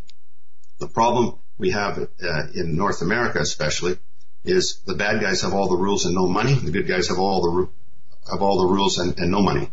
And you have a legal system that's built on a principle that these predators are innocent until proven broke. So it just keeps the whole system working in favor of the lawyers. And I said it once on a talk show in Canada about how do we deal with this what seemed like an onslaught of predators. I said, look, I think what you need to do is put more farmers and ranchers on the judiciary. And the host said, what do you mean by that? I said, well, a rancher knows what to do with a fox in the hen house. Farmer knows what to do with a rabid animal. And that's the only way to deal with this. To talk niceties about this is just fluff, and you're wasting time. These are predators. No amount of psychological counseling is going to make, say, a heterosexual male say, look, I'm going to work on you so you like a 4-year-old boy. It's not going to happen. In reverse, somebody who's got their sexual preference for a 4-year-old boy, doesn't matter how many psychiatrists or psychologists talk to them, it's not going to change them to all of a sudden like a 35-year-old woman. Very, very good point, Bill. And I want to ask you this, and then we'll toss it to Craig. How much of this activity do you believe happens because we see it as allowed in the circles of the Hollywood elite, the political elite, the business elite? How much of this is enabled by some of these same people who are in these positions of powers, same proclivities for these whether it's pedophilia or drugs or to be involved in this type of world? Do you think it's more acceptable because we see it in the highest circles in our country? Well, I definitely do. I think popular culture has unfortunately shaped young, formative minds to things that were 50 years ago were considered immodest and sort of uncouth, is today now popularized. And you look at what comes out of Hollywood. Almost every sitcom makes fun of the father figure. He's the dummy in the crowd. You've got certain subliminal messaging that is constantly going through. And what have we seen over the last 12 months? It's not any secret that you sleep to the top, whether it be politics or in Hollywood. But again, you're sexualizing everything. And you look at these young kids who were, on the Disney Channel, they're little 6-7-year-olds Disney Channel, to a large degree, a lot of them have not been successful adults, and you see how they've been sexualized as they get older to appeal more to a changing demographic and a market, that they want to appeal to. So this is bombarded on our youth every single day. And at 30, 40, 50, we have enough experience to say, hey, I can filter it out. But these young people do not have the filters, and they haven't developed it. And it's basically, as we know in a broader sense, our education system hasn't done a good job of teaching people how to think, critical thinking, as we discussed before. And so the fad, he's doing it, that has become our culture today. And I don't care what anybody says. When you have the President of the United States lie to everybody on TV about his sexual activities, that's a huge message. What price did he pay for talking to 350 million people and telling a lie? Craig, your thoughts on this? Do you think that these behaviors are more, I don't want to say tolerated, are more frequent in our society because they are also the same behaviors shared by the power elites and the heads of our society? I think culturally it's amplified, it's condoned and made worse through its acceptance. But really it started for the United States. The real genesis and the ignition point was Alfred Kinsey back in the 1950s and his active politicking to normalize pedophilia and falsify his so-called scientific studies to make it seem like pedophilia was normal and that children were sexual from birth. So it was sick and twisted science. It was his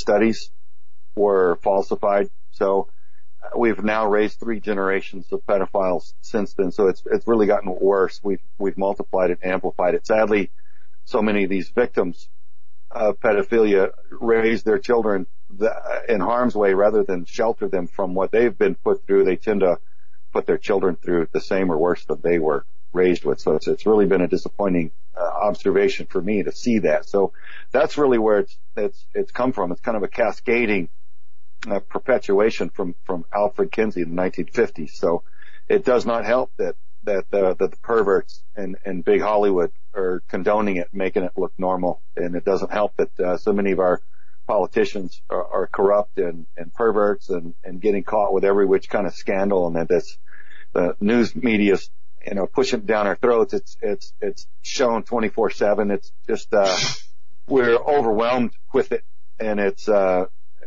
just we've got sensory overload with it, and it's not normal. It never will be normal, but they sure are trying. So I think it started really from Kinsey, and we've got the problem, and then I think you've got other people that subscribe to it trying to make it normal and seem like it fits in so that they can feel normal and part of the society, but really they're on the lunatic fringe of what's sick and harmful behavior. So we can't allow it to be normalized because there's so much harm from it.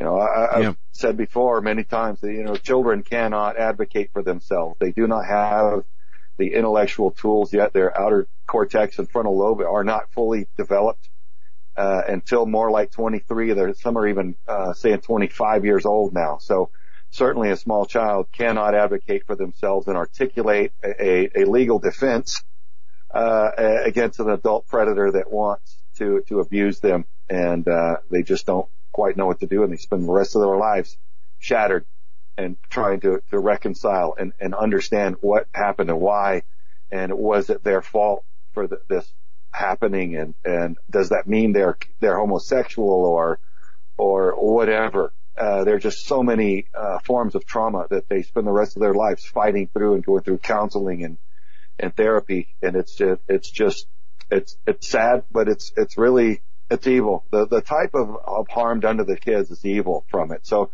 it's just plain and clear that is not just another sexual preference, because the child does not have an adequate say so. So it can never be normalized. We as a society can never allow that.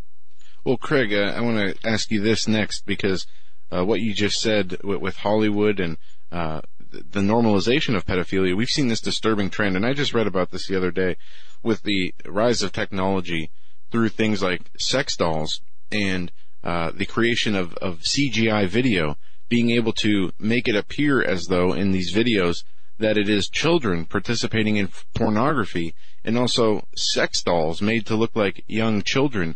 How damaging is this to make this, to normalize this one? And does this lead to people acting out on those sexual fantasies in the real world who engage in these maybe behind closed doors or in a way that's, that is being promoted now, like these sex dolls or this manipulated pedophilia? By my observations, I would say the effects would be catastrophic. One of the pedophiles that we arrested in Connecticut, I asked him outright, where did this start for you? Where did this whole thing of you wanting to have sex with children come from? And for him, I felt like he was being honest at that moment. At least he said, a friend of mine sent me some porn, a link to some porn. And he said it was that type of porn, and that it really all started for me there. I started reviewing it and then just eventually became, fixated on it and attracted to it. So I told that guy, I said, your friend certainly didn't do you any favors, did he? And you didn't do yourself any favors by following through with something that was so harmful. And so I guess, maybe the key is just to never dabble with these things. But, we're humans, and a lot of people out there, they start off, this is insidious. It's not all of a sudden you snap your fingers and you're a pedophile. A lot of these people are looking at all kinds of porn. Maybe they start off with things that might be somewhat normal, but the dopamine doesn't come with the normal views over time, and then they want something that's going to give them a little bit of a shock and a spike, and they go to something a little bit more perverse, more depraved, and the next thing you know, they keep on until they're all the way down the road into stuff that is completely filthy, sick, and harmful, and there's nothing attractive about it to a healthy person whatsoever, but it's a creeping process, and that's what I've learned is the situation is it sets in slowly, but with repeated exposure, the mind loses its footing and falls into what is essentially evil in the end. Bill, what do you? Yeah, go ahead. I was just going to say on Craig's theme, he's absolutely right, and we can see it in other areas. How and why did Bill Bratton and Rudy Giuliani start cleaning up crime in New York? By not letting the little things slide by. This is all incremental, and as Craig accurately noted, it's like most guys, they don't become a heroin addict the first time they decide to use drugs. There's gateway drugs typically, and they start escalating to get the better hit, the longer hit, or whatever they want. And I think the sexual gratification, again, we're all normal human beings. That's a very strong drive, and like all drives, you've got to control it. And I'm married. I can appreciate an attractive woman, but it doesn't mean I'm going to go and have sex with her because I'm married. I've got commitment and values there. And the fact is, we can make choices. Some people just have low impulse control, I suppose, and they continue on. But in terms of how it gradually gets worse, when I was doing my uniform service, I got sent to a call where somebody was going through a park, and they saw a dog dressed in a dress was killed, was strangled, and hanging on a tree. So we dealt with that. We identified who the fellow was, but very clearly, after he rapes a dog dressed in a dress, the next step for him is going to be raping and killing individuals.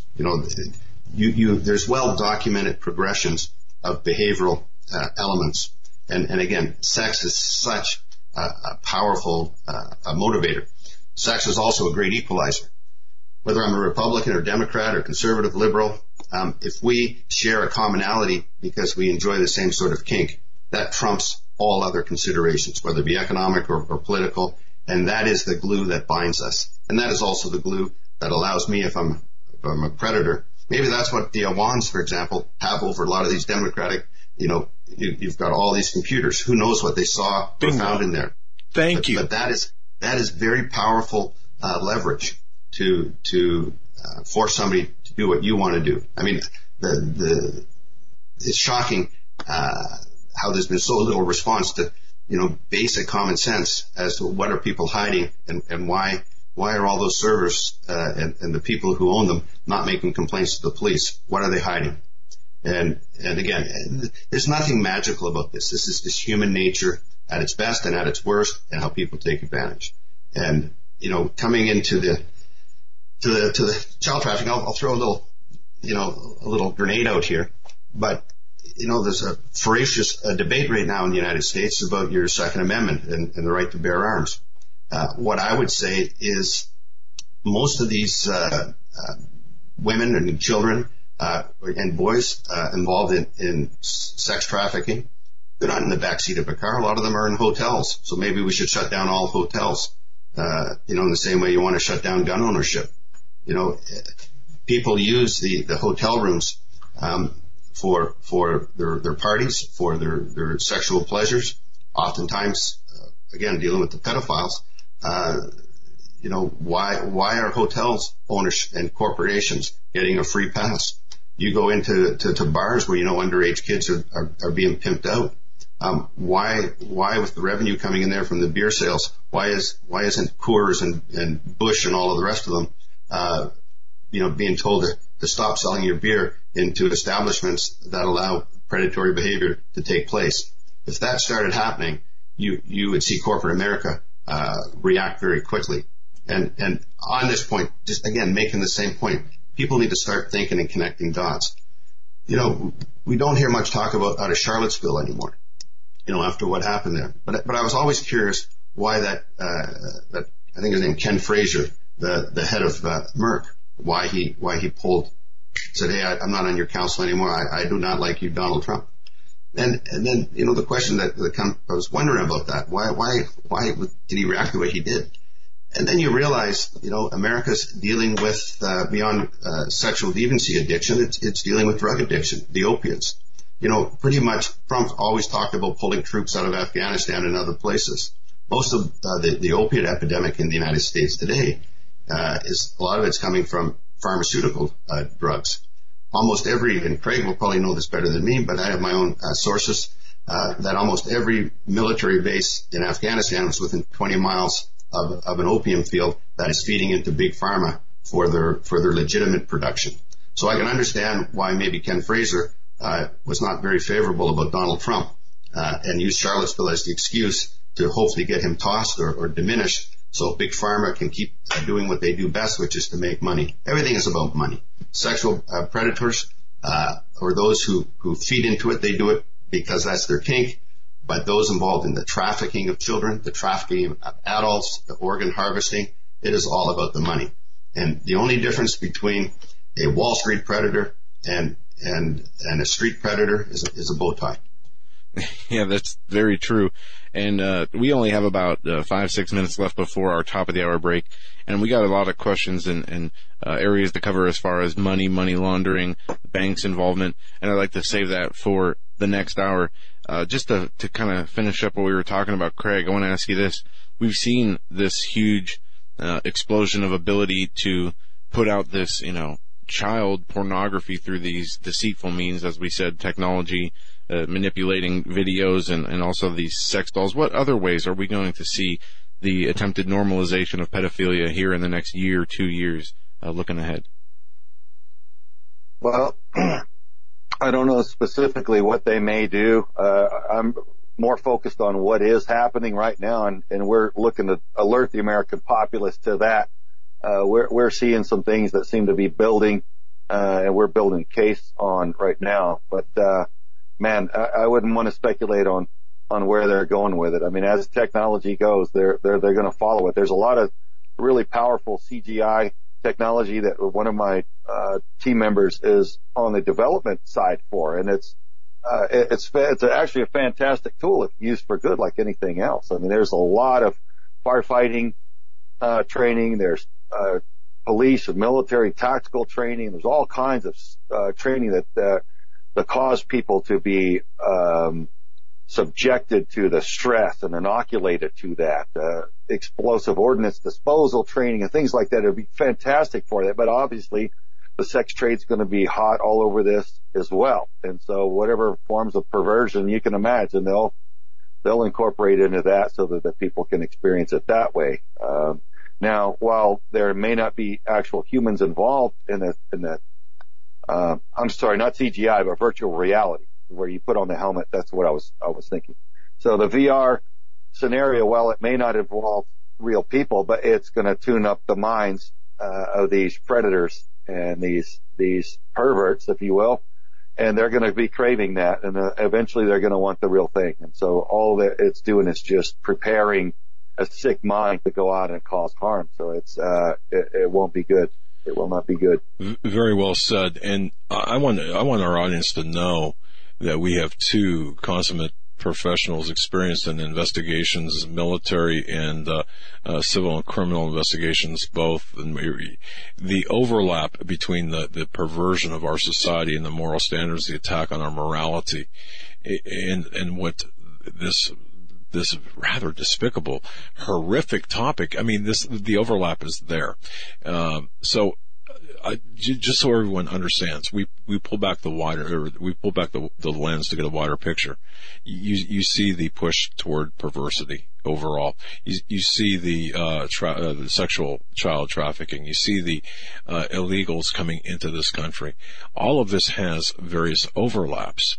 But the two individuals that we're talking with, Craig Hagmann and Bill Miker, both have their own individual experiences, and their bona fides are stellar. So these are two individuals who know what they're talking about. Not that they need our validation, but at least you know, the listener and viewer, that this is not some crank. This is the truth. So, Joe, I just wanted to establish that and go ahead as we approach the top of the hour here, because this is some pretty heavy stuff, But yeah. I want to make sure that, for example, I mean, Bill Miker, not to waste, but he has 30 years of experience in risk and investigations, and he was responsible for one of the biggest busts and financial busts and on the planet. And Craig Hagmann, military SEAL operative, the whole thing. So this is not some easily debunked conspiracy theory. This is reality. So I just want to make that, and we're talking with two real people who are real investigators. Well, let's just take the last few minutes of this hour. We got about 2 minutes left. Craig, why don't you update us on some of what Vets for Child Rescue has been working on? I know you mentioned the movie. Any new information on when that's coming out and how that's going? Well, I'm cracking the whip for September. There are ongoing operations that we're filming. We're international now. We got a phone call on Easter Sunday for a child trafficking victim extraction recovery, which we did with beautiful reunion and story. We're blessed and thankful to be a part of that. It was just really emotionally overwhelming for us. So that just couldn't be in a better weekend. And so we're tracking on things with that. But there's multiple things going on. There's a school curriculum to educate school children, mainly junior high and high school, on how predators stalk them electronically, how that whole game's played to harden them to it, and then training federal and local law enforcement investigators and even highly vetted civilian investigators on our proven template of operations, our sting operations that are allowing us to get so many arrests on child predators. Well, that's awesome. And Bill, just in the last minute we have left, anything that you have upcoming that you want to promote, anything you're working on that you want people to focus their attention on? Well, I think this is the message. I mean, this is our children, for God's sakes. I with a partner in one of my business, Adam Clark, he's in Thailand, Chiang Rai. He has a mixed martial arts, jiu-jitsu, and so he actually trains a number of retired U.S. military personnel who actually go in and do the physical recoveries of some of these people. They'll use covert means to get inside. They see the victim, and sometimes they have to know how to fight, because trying to get some of these women out of bondage it isn't easy. So we're very much involved. I've just gotten very involved with a group called Envisage. And they're using artificial intelligence. They're tracking. Mostly we're focused on about 70 countries. A lot of it's emerging frontier markets where, again, everything from sexual slavery, but as well as people being forced into servitude and bondage. The shrimp you're eating in your supermarket, you know really where it's coming from. And so we are tracking the money trails, the political trails, the economic trails, and a very, very comprehensive data analytics that is really modeled on how we would do link analysis. And again, I would hold corporations accountable. You want to have shrimp in your supermarket? Here, pay the price for not doing the provenance on it. You want to have your hotels being used for these sexual parties of young children? Hey, be prepared to, in the next shareholders meeting, slap the lawsuit. Here's the evidence in the paper trail of it. That's what I'm getting quite involved in. That's why the timing for this is very serendipitous. We're right up against the break. We're talking with Bill Miker and Craig the Sawman Sawyer. We'll be right back after this. Don't go anywhere.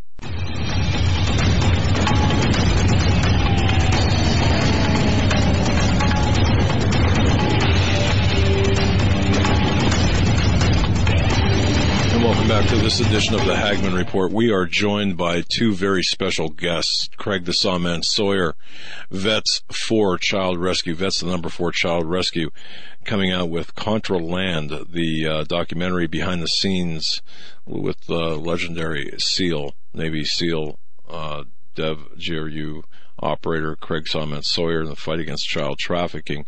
And of course, we have as well Bill Miker, just an incredible investigator with the RCMP with Canada. He's the from 2007 to 2013, he's been the chairman and executive director of Hong Kong Listed China Investment Fund. He's sat on the boards of many different organizations. He's the founder and principal of the Miker Corporation, and he has the combined experience of both of these men are beyond anything that I could describe. The resume is just off the charts. But we're talking about a very sensitive issue, and that's the overlap and ultimately the trafficking of organs and people. It could be your mom, it could be your dad, it could be someone, your child, children. It's as detestable as the subject is. It must be addressed, and hardly anyone is addressing any of them. And it was interesting what Bill Miker said too, with reference to, just postulating perhaps what's going on here with the Iran, the infiltration into the congressional Democrats on the House, and so all of this, and look at what we've seen over the past number of years with respect to the Anthony Weiner laptop finds and all of the data and stuff. So all of this does fit together. Then you've got the trafficking of humans via illegal immigration, and of course how that closely relates to the narco trafficking. So all of this, again, looking at this with a wider scope. Before we get back to our guests and this very important point, I'm going to ask you, how do you sleep at night? And I'm asking our audience this. I'll tell you what, I sleep very well, and the reason being I own a Casper mattress. Casper is a sleep brand that makes expertly designed products to help you get your best rest one night at a time. I don't know what I personally would do without my Casper mattress, except to say have a poor night's sleep. But Casper, it makes the world of difference with sleep. Casper products, from their mattresses to the accessories, they are cleverly designed to mimic human curves. The mattresses are providing supportive comfort for all kinds of bodies. You spend 1/3 of your life sleeping, so you should be comfortable. The experts at Casper work tirelessly to make a quality sleep surface that cradles your natural shape, your natural geometry in all of the right places. The original Casper mattress combines multiple supportive memory foams for a quality sleep surface with just the right amounts of both sink and bounce. It's breathable. They've got a breathable design, helps you sleep cool, regulates your body temperature throughout the day. They've got over 20,000 reviews and an average 4.8 stars across Casper, Amazon, and Google. Casper is becoming the internet's favorite mattress. It's affordable because Casper cuts out the middleman, sells directly to you, hassle-free returns if you're not completely satisfied. Well, what do I mean by that? Well, you can be sure of your purchase with Casper's 100-night risk-free sleep on it trial. Again, hassle-free returns if you're not completely satisfied. It's delivered right to your door in a small size box that would leave you ask, how did they do that? And I got to tell you, when we got our mattress here at the Hagmann house, the king size mattress that was delivered to us, the delivery person said, well, what's in there, man? It's, wow. And I said, a mattress. And he said, no, it can't be. But yes, and we had a great time unboxing it, watching it watching it go to its mattress form. It's just unbelievable. And I'll tell you what, we have rave reviews from our house guests who love it. And Lady, the studio dog, she loves it. 4 paws up every single night. And I mean that literally, 4 paws in the air. And I got to tell you, she snores. By the way, Casper, they've got their own brand of pet beds, dog beds. Oh, spoil your pet. You got to love it. Folks, get $50 toward select mattresses by visiting Casper.com/Hagmann and using our promo code Hagmann at checkout. Now, terms and conditions apply. Again, get $50 off. Get $50 toward select mattresses by visiting Casper.com/Hagmann. And remember, Hagmann is 2 N's, Hagmann. That's Casper.com/Hagmann. And using Hagmann at checkout. Terms and conditions apply. But let me tell you this. You will never, in my view, have a better sleep and a better rest than on a Casper mattress. And check out their entire website. All of their other products, fantastic. And we thank them for being a supporter, a sponsor of ours. It's fantastic. And again, we just had a house guest not too long ago, 2 nights, and the gentleman said, you know what? I've never, ever experienced that kind of comfort in a mattress. So there you have it. Spoken, and hey, got my seal of approval as well as Lady the Studio Dog. Now, graciously sharing their gift of time, Bill Miker and Craig the Sawman Sawyer, talking about the despicable crime or the despicable activity of human and organ and human sex trafficking all together. Mr. Sawman, the Sawman, let's start back with you again here. We are seeing a very profitable, unfortunately, a profitable kind of operation here. How I've been wanting to ask you this too when I knew you were coming on. And feel free not to answer this, or if you handle this question however you want to. Planned Parenthood, we saw the horrendous videos and the discussions over lunch about the sale of parts, of baby parts, as if they were just car parts. What are we looking at here at that level? Or you're looking at well, Doug, you're looking at a sociopathic mind that it's this part of the godless left, if you will, or the criminal element of our society. They have no compassion for others. They don't have any hesitation to hook themselves up and make money. If they can do it with ripping infants out of women's wombs and selling them and selling the parts. They've got no problem with that. They figure that must be a good business plan. We're seeing the same thing with children networked, sold, and kept all over the country. Children can be sold over and over and over again, repeatedly, and that makes a lot of money for these criminals. They're heartless to do this. I mean, I just can't wrap my mind around it. I can't reconcile how a human being could do this to another. But it's done all day, every day, and all night. So it's a big network. Like Bill said, hey, they're just out to make money. So yeah, they're selling drugs, and narcotics illegally are still pretty much the number one revenue maker illegally, but child trafficking is now number 2, and it's coming right up. I'm hearing $30-something billion a year industry globally. So there's a lot of money being made, and we're starting to see how some of those networks work here in the United States. And if people think that it's not real, then just wait until you see our doc. We'll lay it out for you. And we're helping the feds, and they're helping us, and there are a lot of things building to where the American public are going to be walked through how it works. But it's just really a matter of making money. Heartless, gutless people, soulless human beings that are just preying upon the less fortunate and the defenseless, and keeping them captive and selling them. So it's sickening, but man, it's big. Bill, let's talk about this, the money aspect of this.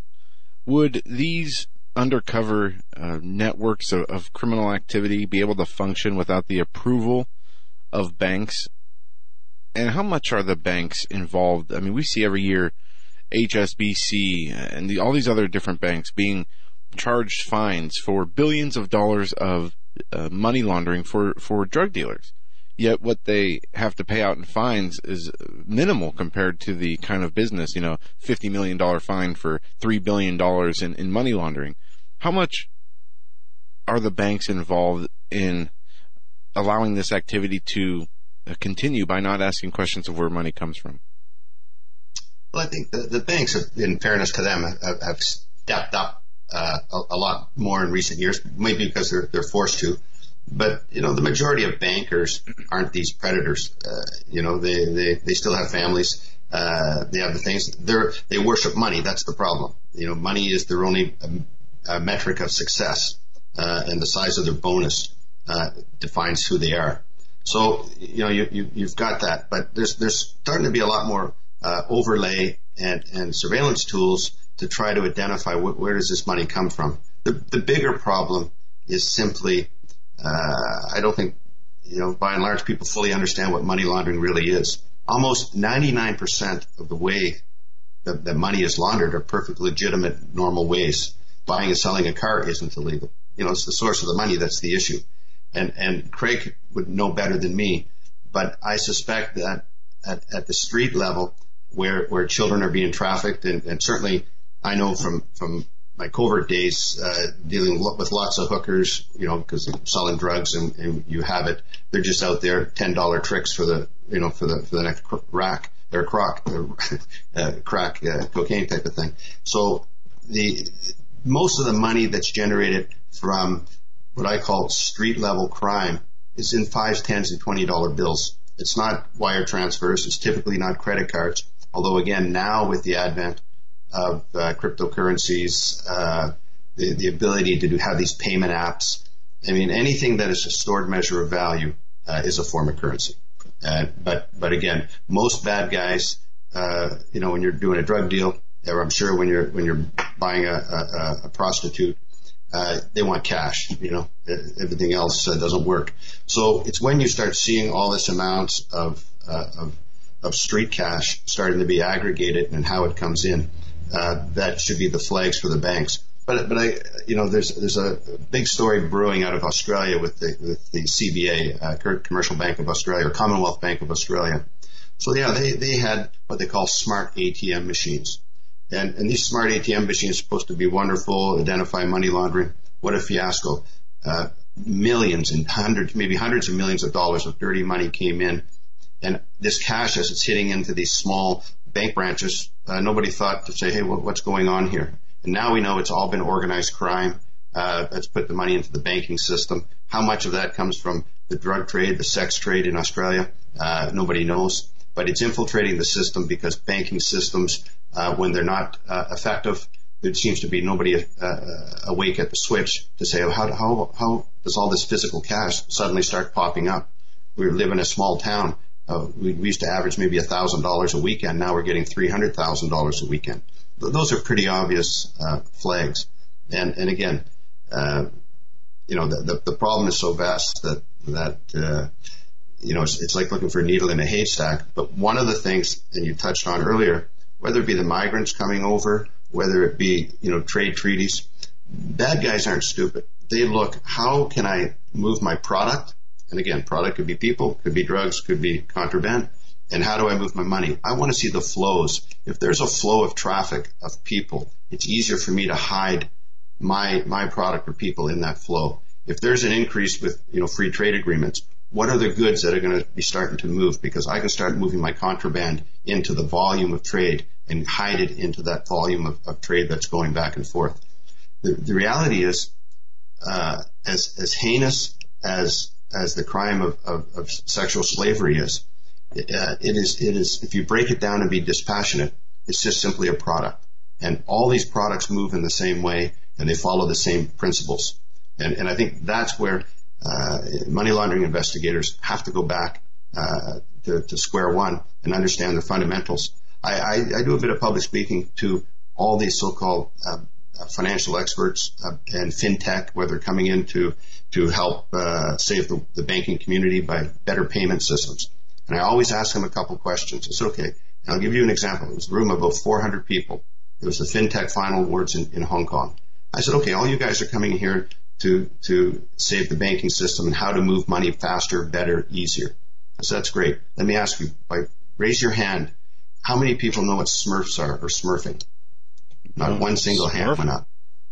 Yeah, smurfing. And then I asked them a second question. Okay, how many of you people know what structuring is?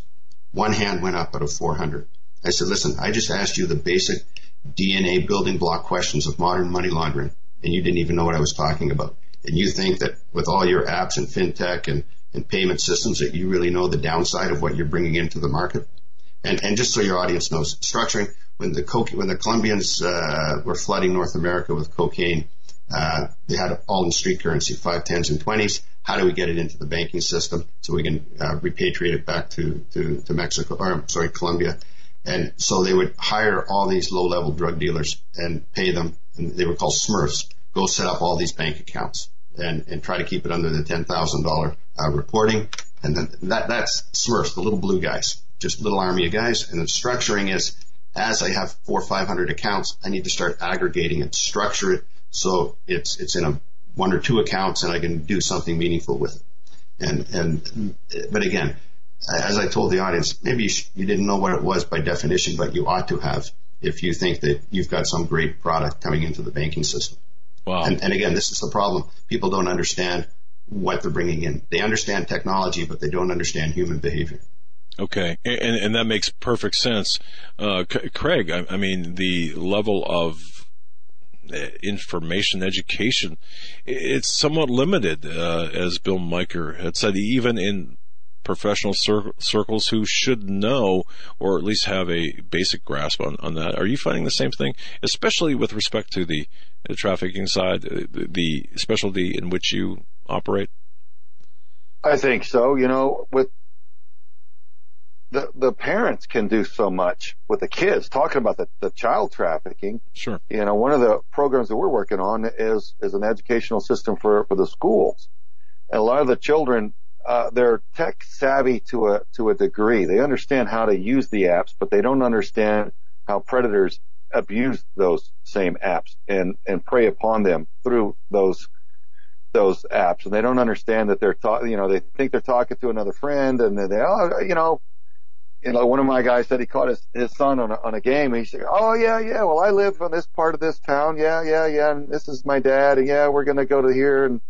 And the guy asked his son. He said, "Well, why are you giving all that information out on the net? Who are you giving it to?" "Oh, it's just my friend." "Oh, really? Who's your friend?" "Oh, it's just I don't know the name, Wilbur." Let's just make up a name, Wilbur. And, when did you meet Wilbur? "Oh, well, 2 days ago. We've been playing for 2 days. We're friends." So that's the new virtual friend. And so the children don't understand that Wilbur's a creepy pedophile working them and creating a false friendship and then just going to lure him into harm's way. And so that's one area that we can really not just educate the children through some very powerful and meaningful programs that will change and save lives, but the parents, man, we really, so many times the parents can intervene and smarten up their own children to keep an eye out and not let them fall into this pattern in the first place. Got it. All right. Wow.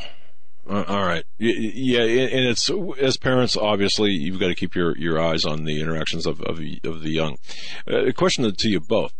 When we're talking about human trafficking and the trafficking of children and the trafficking of humans, including children, for the purposes of illegal organ harvesting, in that context, how many missing people are there in the world? And Bill Miker referenced this as well.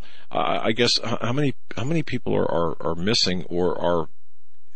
Let me rephrase this question. How many people are involved in or victims of the larger human/organ/sex trade? Do we have any numbers?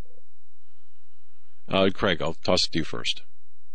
I've had numbers, and I started quoting numbers a while back, and I've quit because one of our researchers and investigators told me that a lot of these agencies, these federal agencies, have been found to be quoting each other and just having faith in this other agencies. Their stats have to be current, but they're sometimes a decade or more old. And they just keep perpetuating these stats, assuming that they're accurate. And so I don't want to be guilty of that. I'm holding all my stats until we run our own and start ascertaining what the numbers really look like, and then I'll feel confident and start sharing that. Okay. Don't want to be and that's fair enough. Yeah. When I started in preparation for tonight's broadcast, I was looking for specific information about this. First of all, where do you look?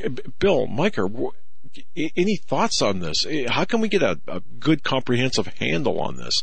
At least the numbers. Go ahead. I don't know, but I mean, that's the problem. It's like, how much money laundering is actually taking place. Nobody really knows. Everybody's just guessing. But one of the things, it's an issue in Canada. We have a big commission of inquiry going on now about missing and murdered Aboriginal women.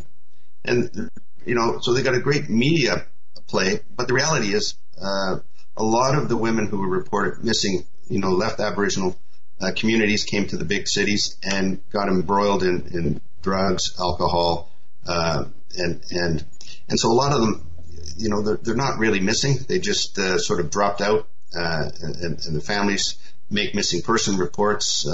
Police locate them. They say, "Look, I'm an adult. I'm fine," and so there's really not much the police can do.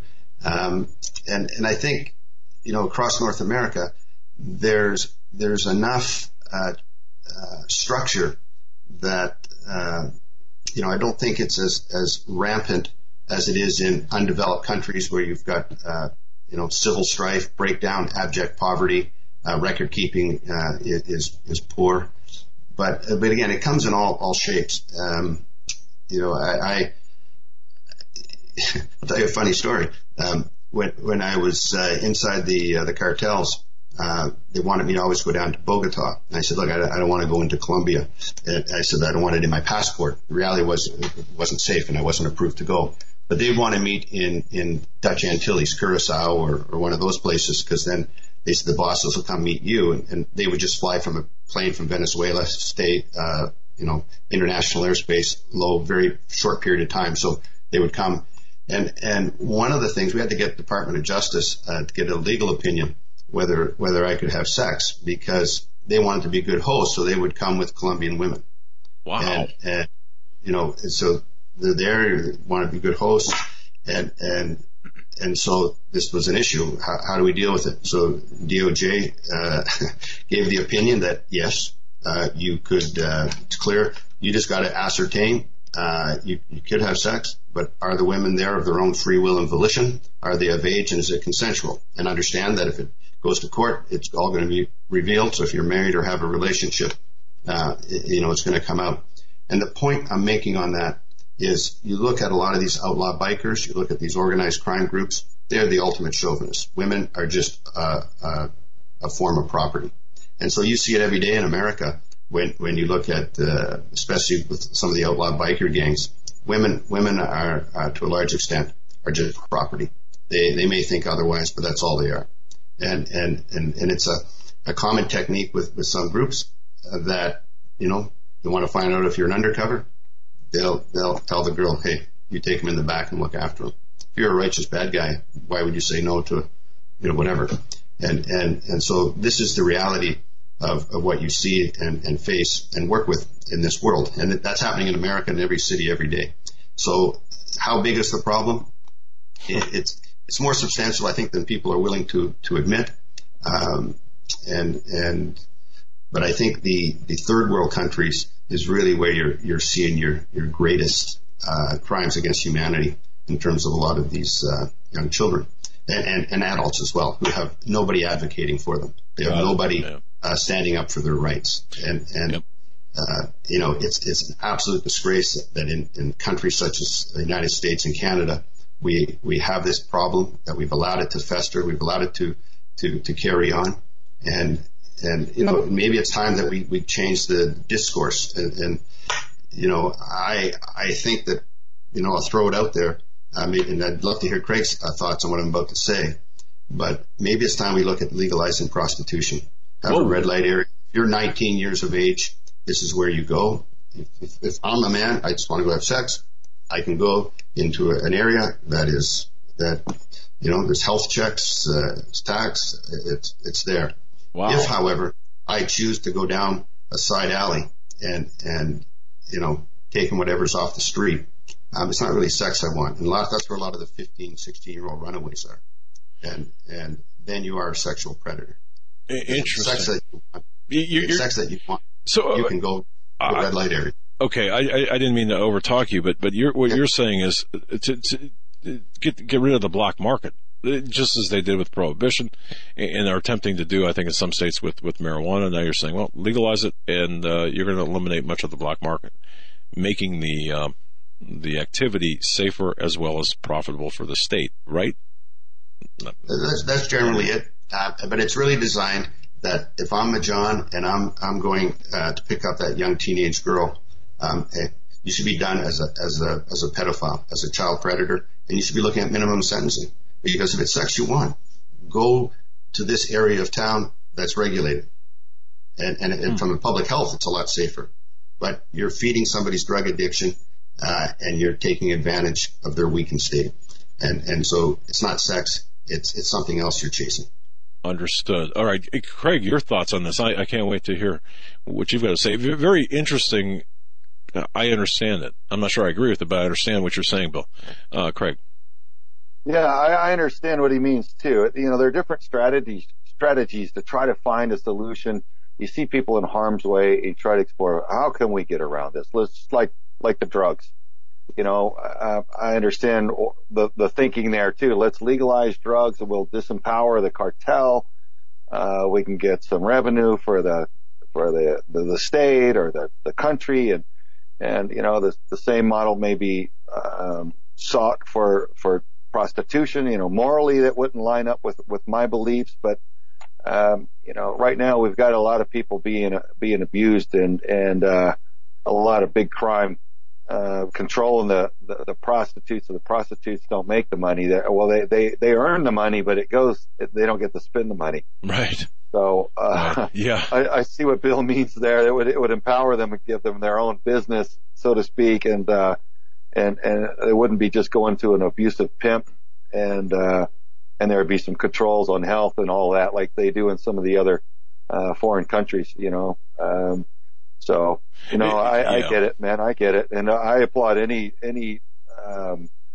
anybody seeking solutions, because so many people just don't care and they won't even admit that there is a problem. And I think we all put our heads together. We could find solutions. All right. These things.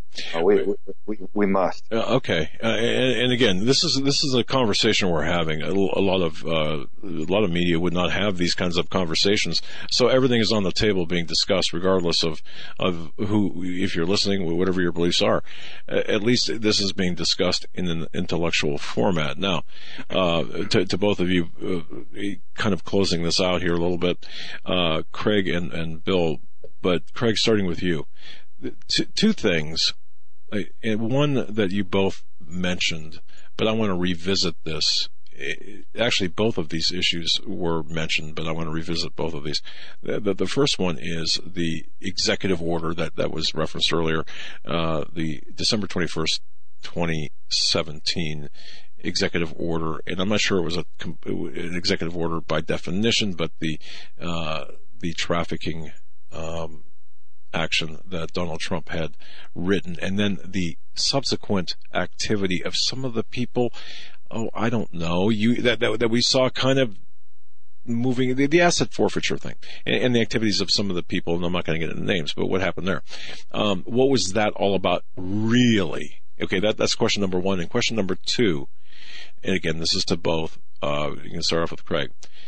Why isn't anyone really getting to the bottom of what happened with the Clinton Foundation in Haiti, especially with respect to the Laura Silsby connection and the 33 children coming through in Spain stopped, and we've got Laura Silsby coming back, changing her name to Gaylor, working for the Amber Alert system. So, Craig, a couple of things for starters to you, sir.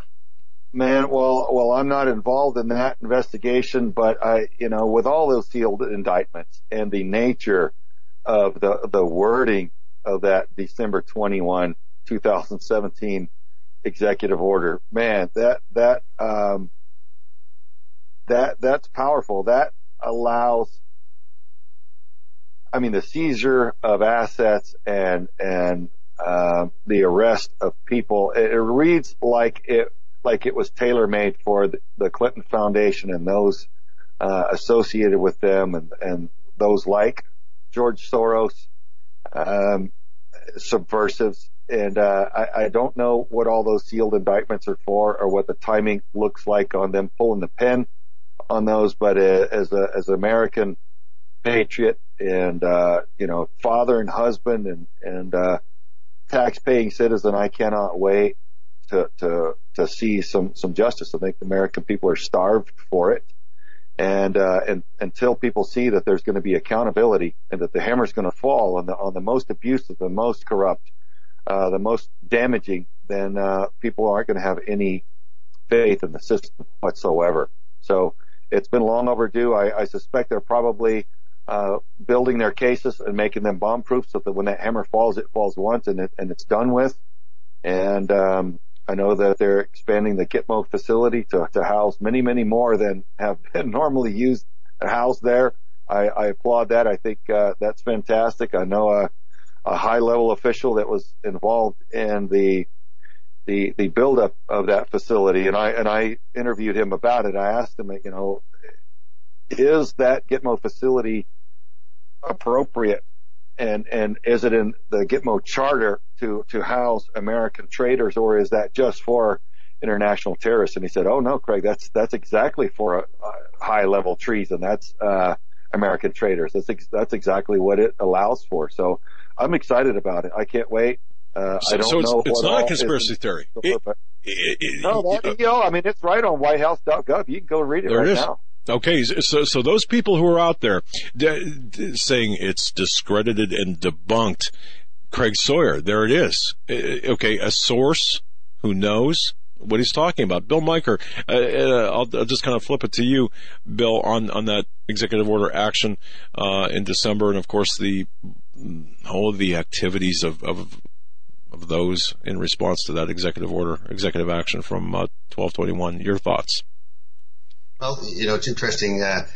Kevin Schiff, who's been on your show many times, yep. He and I are working together on putting evidence points, and we've gathered quite a bit of information. I'm getting more every day that's focusing in on the Clinton Foundation. And this isn't hyperbole. Me, I've never been a conspiracy sort of guy. I just kind of go where the points lead me. But we're putting together quite a body of evidence that you go check it out yourself. Don't take my word for it. Here's where you find it. Here's where the dots connect. And it is vast. And in my research, one person more than any other has been behind the rot of the last 30, 40 years and is very, very much linked to the Clintons, George Soros. And he's a Canadian by the name of Maurice Strong. If you've never heard of him, you're going to hear a lot more. He died a couple of years ago. I'll tell you about how much he loved children. He was the guy who ripped off $1 million for the Iraq Oil for Food program rather than the money go to the kids. He's also the guy that set up the World Summit on the environment. He was also the money behind the Chicago Climate Exchange. His cousin, a devout Maoist, when she died in 1970, the deputy premier of China arranged her funeral. This Maurice Strong, he has very strong links. I don't want to get into it all here right now, but everything from the Clinton Foundation to the Canadian tax treatment on CRA for the foundation, for the Rockefeller, to the Aga Khan Foundation. This web is real. It's very well connected.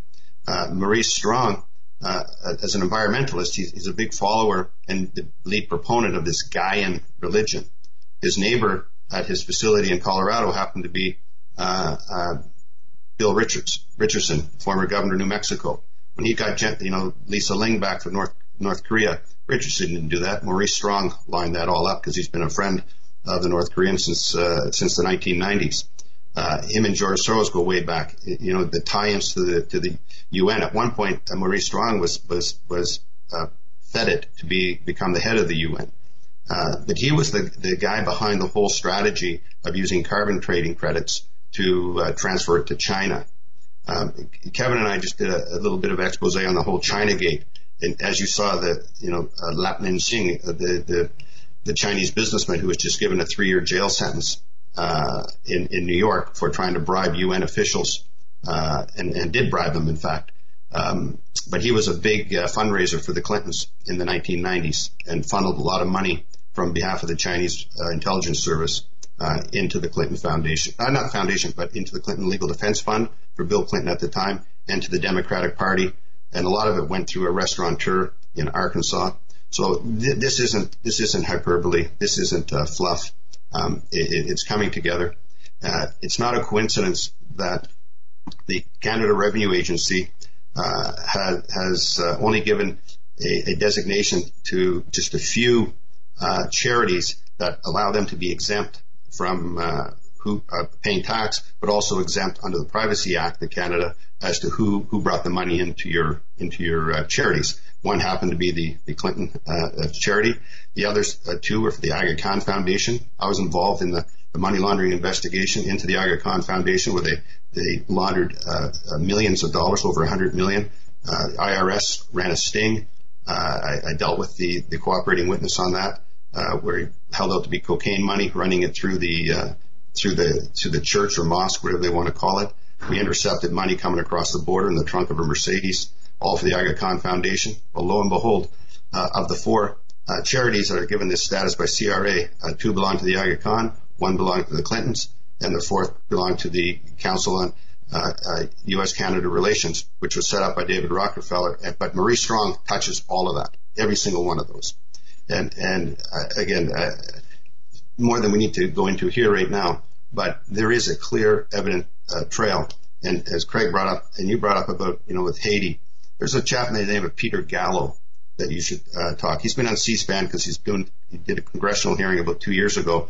But Peter was a whistleblower at the UN on the sexual behaviors and the cover-ups of the UN for many years. I mean, he was basically thrown out, blackballed, but he's 100% been telling the truth, and it's coming out now. So there is a weight of material that exists, and you can see why desperate people, do desperate things to try to keep the light from shining on it, which is the best cleaner. And the only thing I would add with things that seem to be afoot now, I don't know who said it, but they say that a society is best judged by how it treats its children and how it treats its animals. And if you want to say you're a proper society, you better do a step up to the plate and protect all children, not just American children. Very, very well said, Bill, and that's exactly right. We have about 20 minutes left. I want to make sure we get into this. You mentioned earlier about through the trade, countries or entities being able to hide things and secure things through international shipping and trade. I want to ask you about immigration. We've heard a lot this week about from the border wall to the caravan of immigrants and border security, the importance of border security at our borders. And many people have made the claim that this is not only to stop illegal immigration, but also to stop things like the narco trafficking, the human smuggling rings. How much do you think border security plays into the ability of law enforcement to sniff these operations out? Meaning, more security at the border, will it sniff more of these operations out? Obviously, it'll never get it all. But do you think this is a step in the right direction? Absolutely. I mean, the more you can intercept the points where people, contraband, are coming into your world, does it make sense to deal with somebody on your front lawn, or does it make more sense to deal with them 3,000 miles away at the border or where they exist? Why would you want to fight in your own front yard? That makes no sense to me. And so all these people, nobody's saying anything about no to immigration. They're just saying let's make sure we know who's coming in and whether they meet the approval of what we want in our country. And I feel the same way for Canada. I'm sure you feel the same way about the United States. But it's a lot easier to fight a battle away from your front yard than on your front yard. And for people who think different, I say all the time, tell you what, I'm going to come to the States. Do you mind if you'll notice my tent pumped up in your front yard, or I might move a motorhome in your driveway. And do you mind leaving the door unlocked so I can come in when I need to use the bathroom? They're going to tell me to pound sand. But if you're going to do it for your own house, say no to me. Why would you say to the whole country that it's open territory? Come and do it. I mean, it defies logic for me. For you, Bill, I would allow you in, but nobody else. Maybe Craig the Sawman Sawyer, but no, you're exactly right. See that? What's that? He said maybe to me. You see that, Bill? He wants that mattress for himself. You're doggone right. Hey, I got to send you a mattress to the Sawman and the Bill. I'll tell you, good night's sleep. But Craig, what Bill said. I mean, really, what Bill said. But speaking to not just the immigration or the wall or the border security, but the people who are pushing the open borders, for crying out loud, there's another agenda there too, I think. I think, yeah. And you kind of spoke on that too. So, I mean, in closing here, expand on that, if you will. Look, if you want to break down the United States for foreign control, you want open borders. You want to flood the United States with trouble so that you can treat all Americans like they're troublemakers. So muddy the water. You import a bunch of terrorists, and you're like, look, we got a violence problem. We got to take everybody's weapons, or we got a big drug problem. We got to take some more of your rights. We got to take more government control over the people, and it's just a game that we see played over and over and over again. They want to just force migrate all kinds of flood of problematic people from around the world, and then use that as an excuse to gain more control over the citizens. It's an ugly game. Now, you mentioned the border. Down on the border, we were down there recently, and there are the majority of the people that at work and the border enforcement are great people, and they're doing their jobs. And you have a percentage, maybe 20% of them that are hard chargers, or maybe 10% that are really hard chargers that'll get out of their trucks and go and chase people down and really make the good work happen. And you got a percentage on the bottom that won't do much because they're guaranteed federal employee and they can't be fired. And then you've got a gray scale in between of every which kind of people that do a great job or anything in between. And the reason that it's not more effective now are the holdovers from before, the deep state subversives, the SES level executives, or the senior management that's there from the past era, who are still just inclined to take the paycheck, keep the border open, keep the money coming, keep the contraband pouring through, because everybody's making money off of it, and maintain the status quo. So while Trump means for that border to be sealed, until now, it's still been fairly wide open. I think initially there was a great reduction in the flow and traffic because they knew that Trump probably meant business, and so they slowed down. And then once they saw that, nope, still running pretty well, I think that the people doing the job but weren't really carrying out Trump's wishes to the fullest extent. And so now I think looks like that's all about to change. But until now, it's still been relatively open, and it's those holdovers, the subversives, that are have been undermining the will of the president. The absolute permanent state bureaucracy. You mentioned SES. For those people unfamiliar with that acronym, what is that? Yeah, that's the Senior Executive Service, and that's a pay band above typical government pay scale, and it turns out to be kind of a good old boys club. I'm not going to condemn all SES level executives, but the one that I worked under in the Federal Air Marshal Service came from the FBI, and they fired him for gross mismanagement eventually. I reported him, and they eventually fired him for exactly what I reported him for. But that guy was, he was keeping illegal J. Edgar Hoover style dirt files on his own agents. Now, not the problematic agents, but the cleanest, white hat agents, the ones doing the best job. So, I mean, he is absolute, crook, scumbag. I mean, just a bad human being. So, if he's any indication of what to expect across the spectrum of SES, they need to have a hard look at that organization. Absolutely.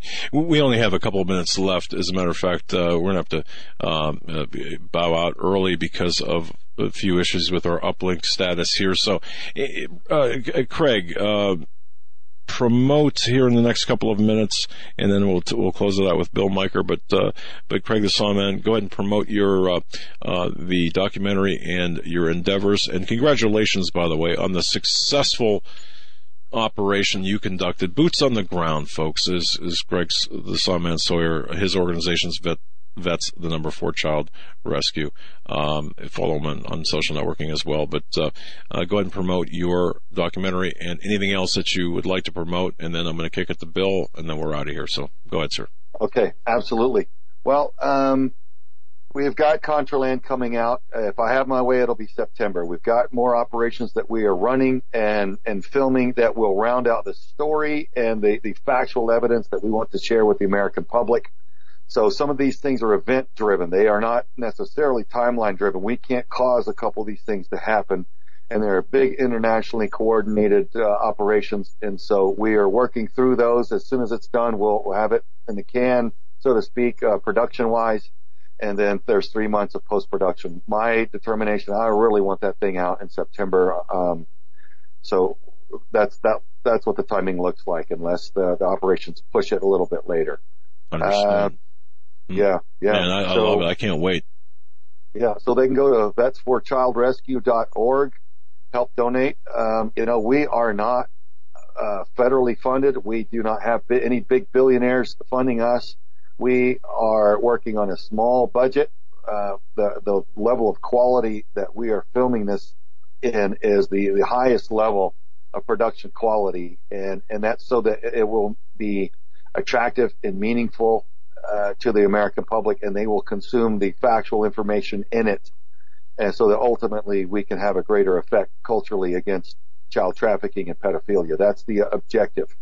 But we're doing it on the cheap, man, and it's $5, $10, and $50 donations from everybody, from good people. So we appreciate that, and we somehow, some way, we've got to appeal to some bigger players, because there are some huge moves that we can make. We are uncovering some very some networks that information that we're mapping out that paints a very big and powerful picture, and we're working with the feds on it. But man, we could do so much more if we had a little bit better funding. So it's just a matter of what can we do with what we've got. So that's for childrescue.org. We appreciate anything everybody can do, and that's the thing. People need to help, because it's not just the documentary, but it's the actual extractions and going in, boots on the ground, support, logistics, everything to save children, either one at a time or multiple victims. That's what you're doing, and that you need people to help you out, right? I mean, it's simple as that. Absolutely. Yeah. All right. Absolutely. All right. And Bill, I'm going to turn our attention to you. Bill Miker, your closing thoughts here. As I see our platform is becoming a little bit unstable because of it's on our end, so no worries. But Bill, your closing thoughts as you're here as we close out this episode. Well, I think that what I like about what's happened over the last few years, what I call the loony left, has pushed things to such an extreme that people like Craig, myself, others, I mean, I've met some good people who've been guests on your show, and now I have dialogue going, and we're comparing what our skill sets are, our networks, and how we can force multiply some of this for the greater good. And I think with what the Trump derangement syndrome has really shown the world is that there's a need for good people, men and women alike, to step to the plate and not take a selfish perspective that, hey, I'm just going to look after me and my loved ones. There's a greater purpose, there's a greater good, and that's how we build a just society. It's not by putting out stupid platitudes and yelling in somebody's face about how wrong they are and how right you are. This isn't about politics. This is about human decency and putting forward after we leave this earth the better values that we can bring to society. And that's why I admire what Craig's doing. I with my own, I have a couple of businesses. One, we sponsor 2 Agent Orange orphanages in Vietnam because we have some business there. We're giving part of it back. And my partner Adam and I have, on the corporate risk business, have really started to focus in on a pro bono. And Adam, in fact, funds a number of kids to put them into school who have been victims of abuse or poverty in Thailand. And again, that there are many unsung heroes out there that we don't even see who are fighting the fight. And for guys like Craig and myself, I have no problem sort of being a front man and trying to get the message out. But it is not just Craig alone or I alone or anybody alone. There's starting to be a growing groundswell. Since I've been on your show, Joe, I've had a number of people just reach out to me through my LinkedIn, which is the only social media I have for different reasons. And they're people who are just everyday people who are looking for somebody to champion, a moral balance in the world. I understand why poverty-stricken people want to get to the United States or Canada. Why wouldn't they? It's not their fault where they were born.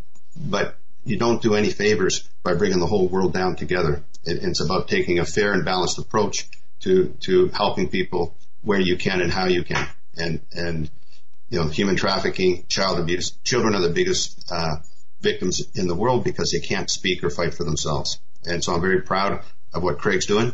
And we go offline. Whatever I can do to support it, I will. Bill, well said, well articulated, and I do hope that we can facilitate whatever force multiplication here that you referenced between you and Craig Solomon Sawyer, Vets for Child Rescue, because with your experience and your overall assets, you two just would be tremendous together.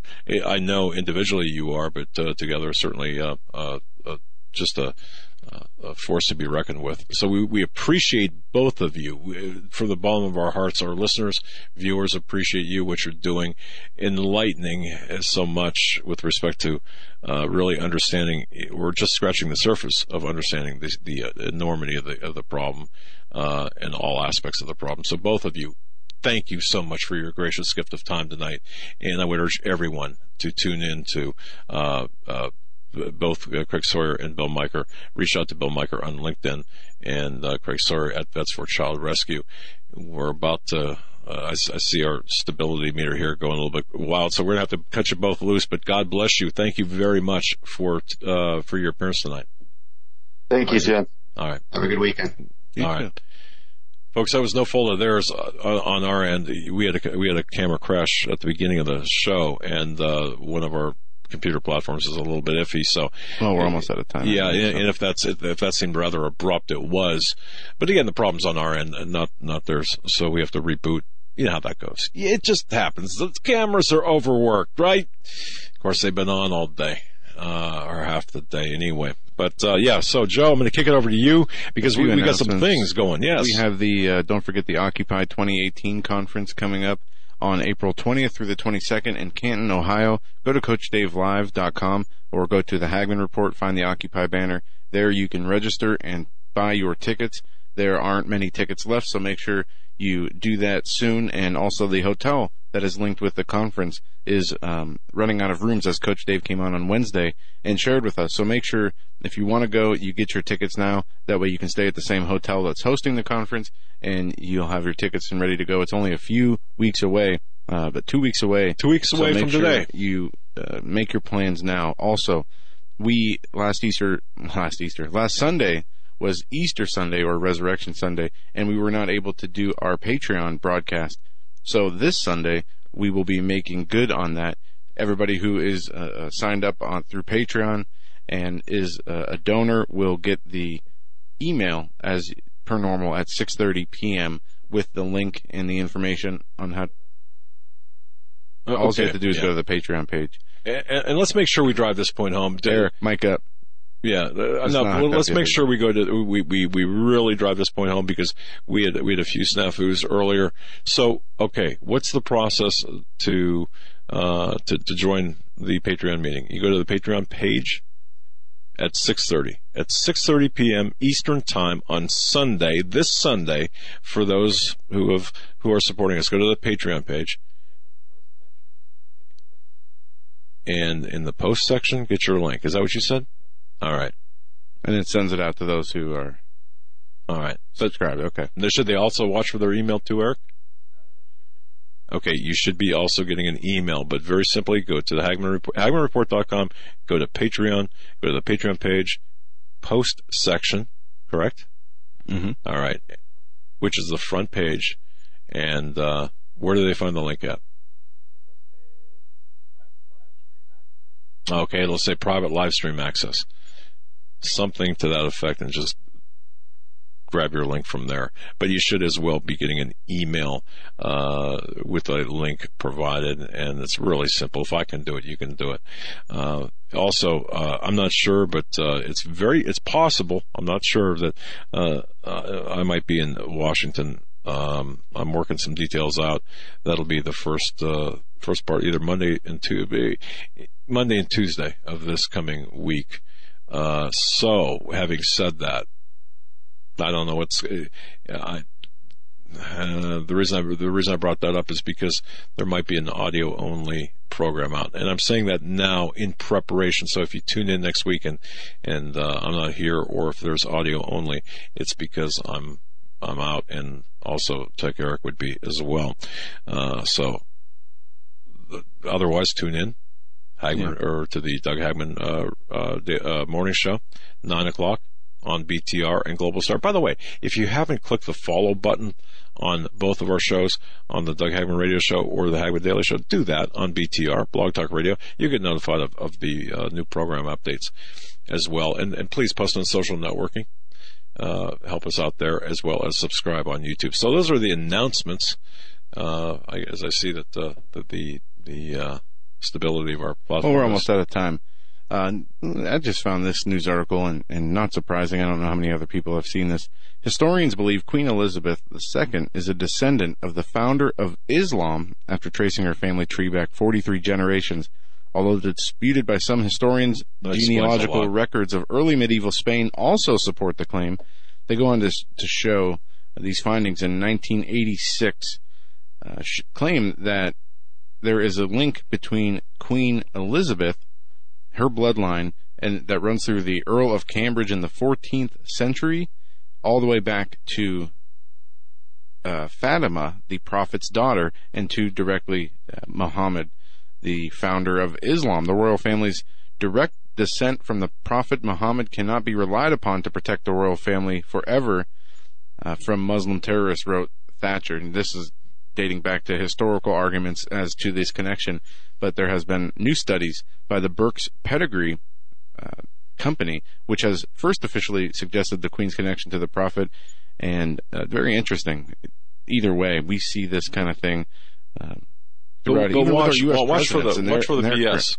Yeah, I know. The supposed, and I believe this to be, the relationships, the blood relationships, but a lot of this is going to be used, I believe. Right. That's my question. Is this a seeded story to pave the way for Muslims to accept the British royalty, or is this a true story uncovering something of what? I mean, how substantial is this? How many people can trace their lineage back to that? I wonder. Also, but interesting nonetheless, right? What does the promotion of this mean at this point in time? Because these words, these stories have meaning, of course, and you have to look at what's the end game result here, end game objective. Our thanks to Brennan House, of course, coming on talking about that issue, a tremendous issue. If you didn't hear that, go back and listen to Brennan House segment. The war is on. War for silencing us, for taking away our guns. They're not coming just for our guns, they're coming to silence us, and it's the complete annihilation of those people who believe in freedom, who believe in the sanctity of human life, who believe in rights, who believe in our country, who believe in American exceptionalism, who believe that we can, in fact, make America great again, and who believe in God Almighty. The war against you is on, and of course disarm you and then silence you, and it's all about taking us away or shutting us down. It's the end of it, and you're involved too. We will be back on Monday. Everybody have a great weekend. Until then, have a great one. We'll be back.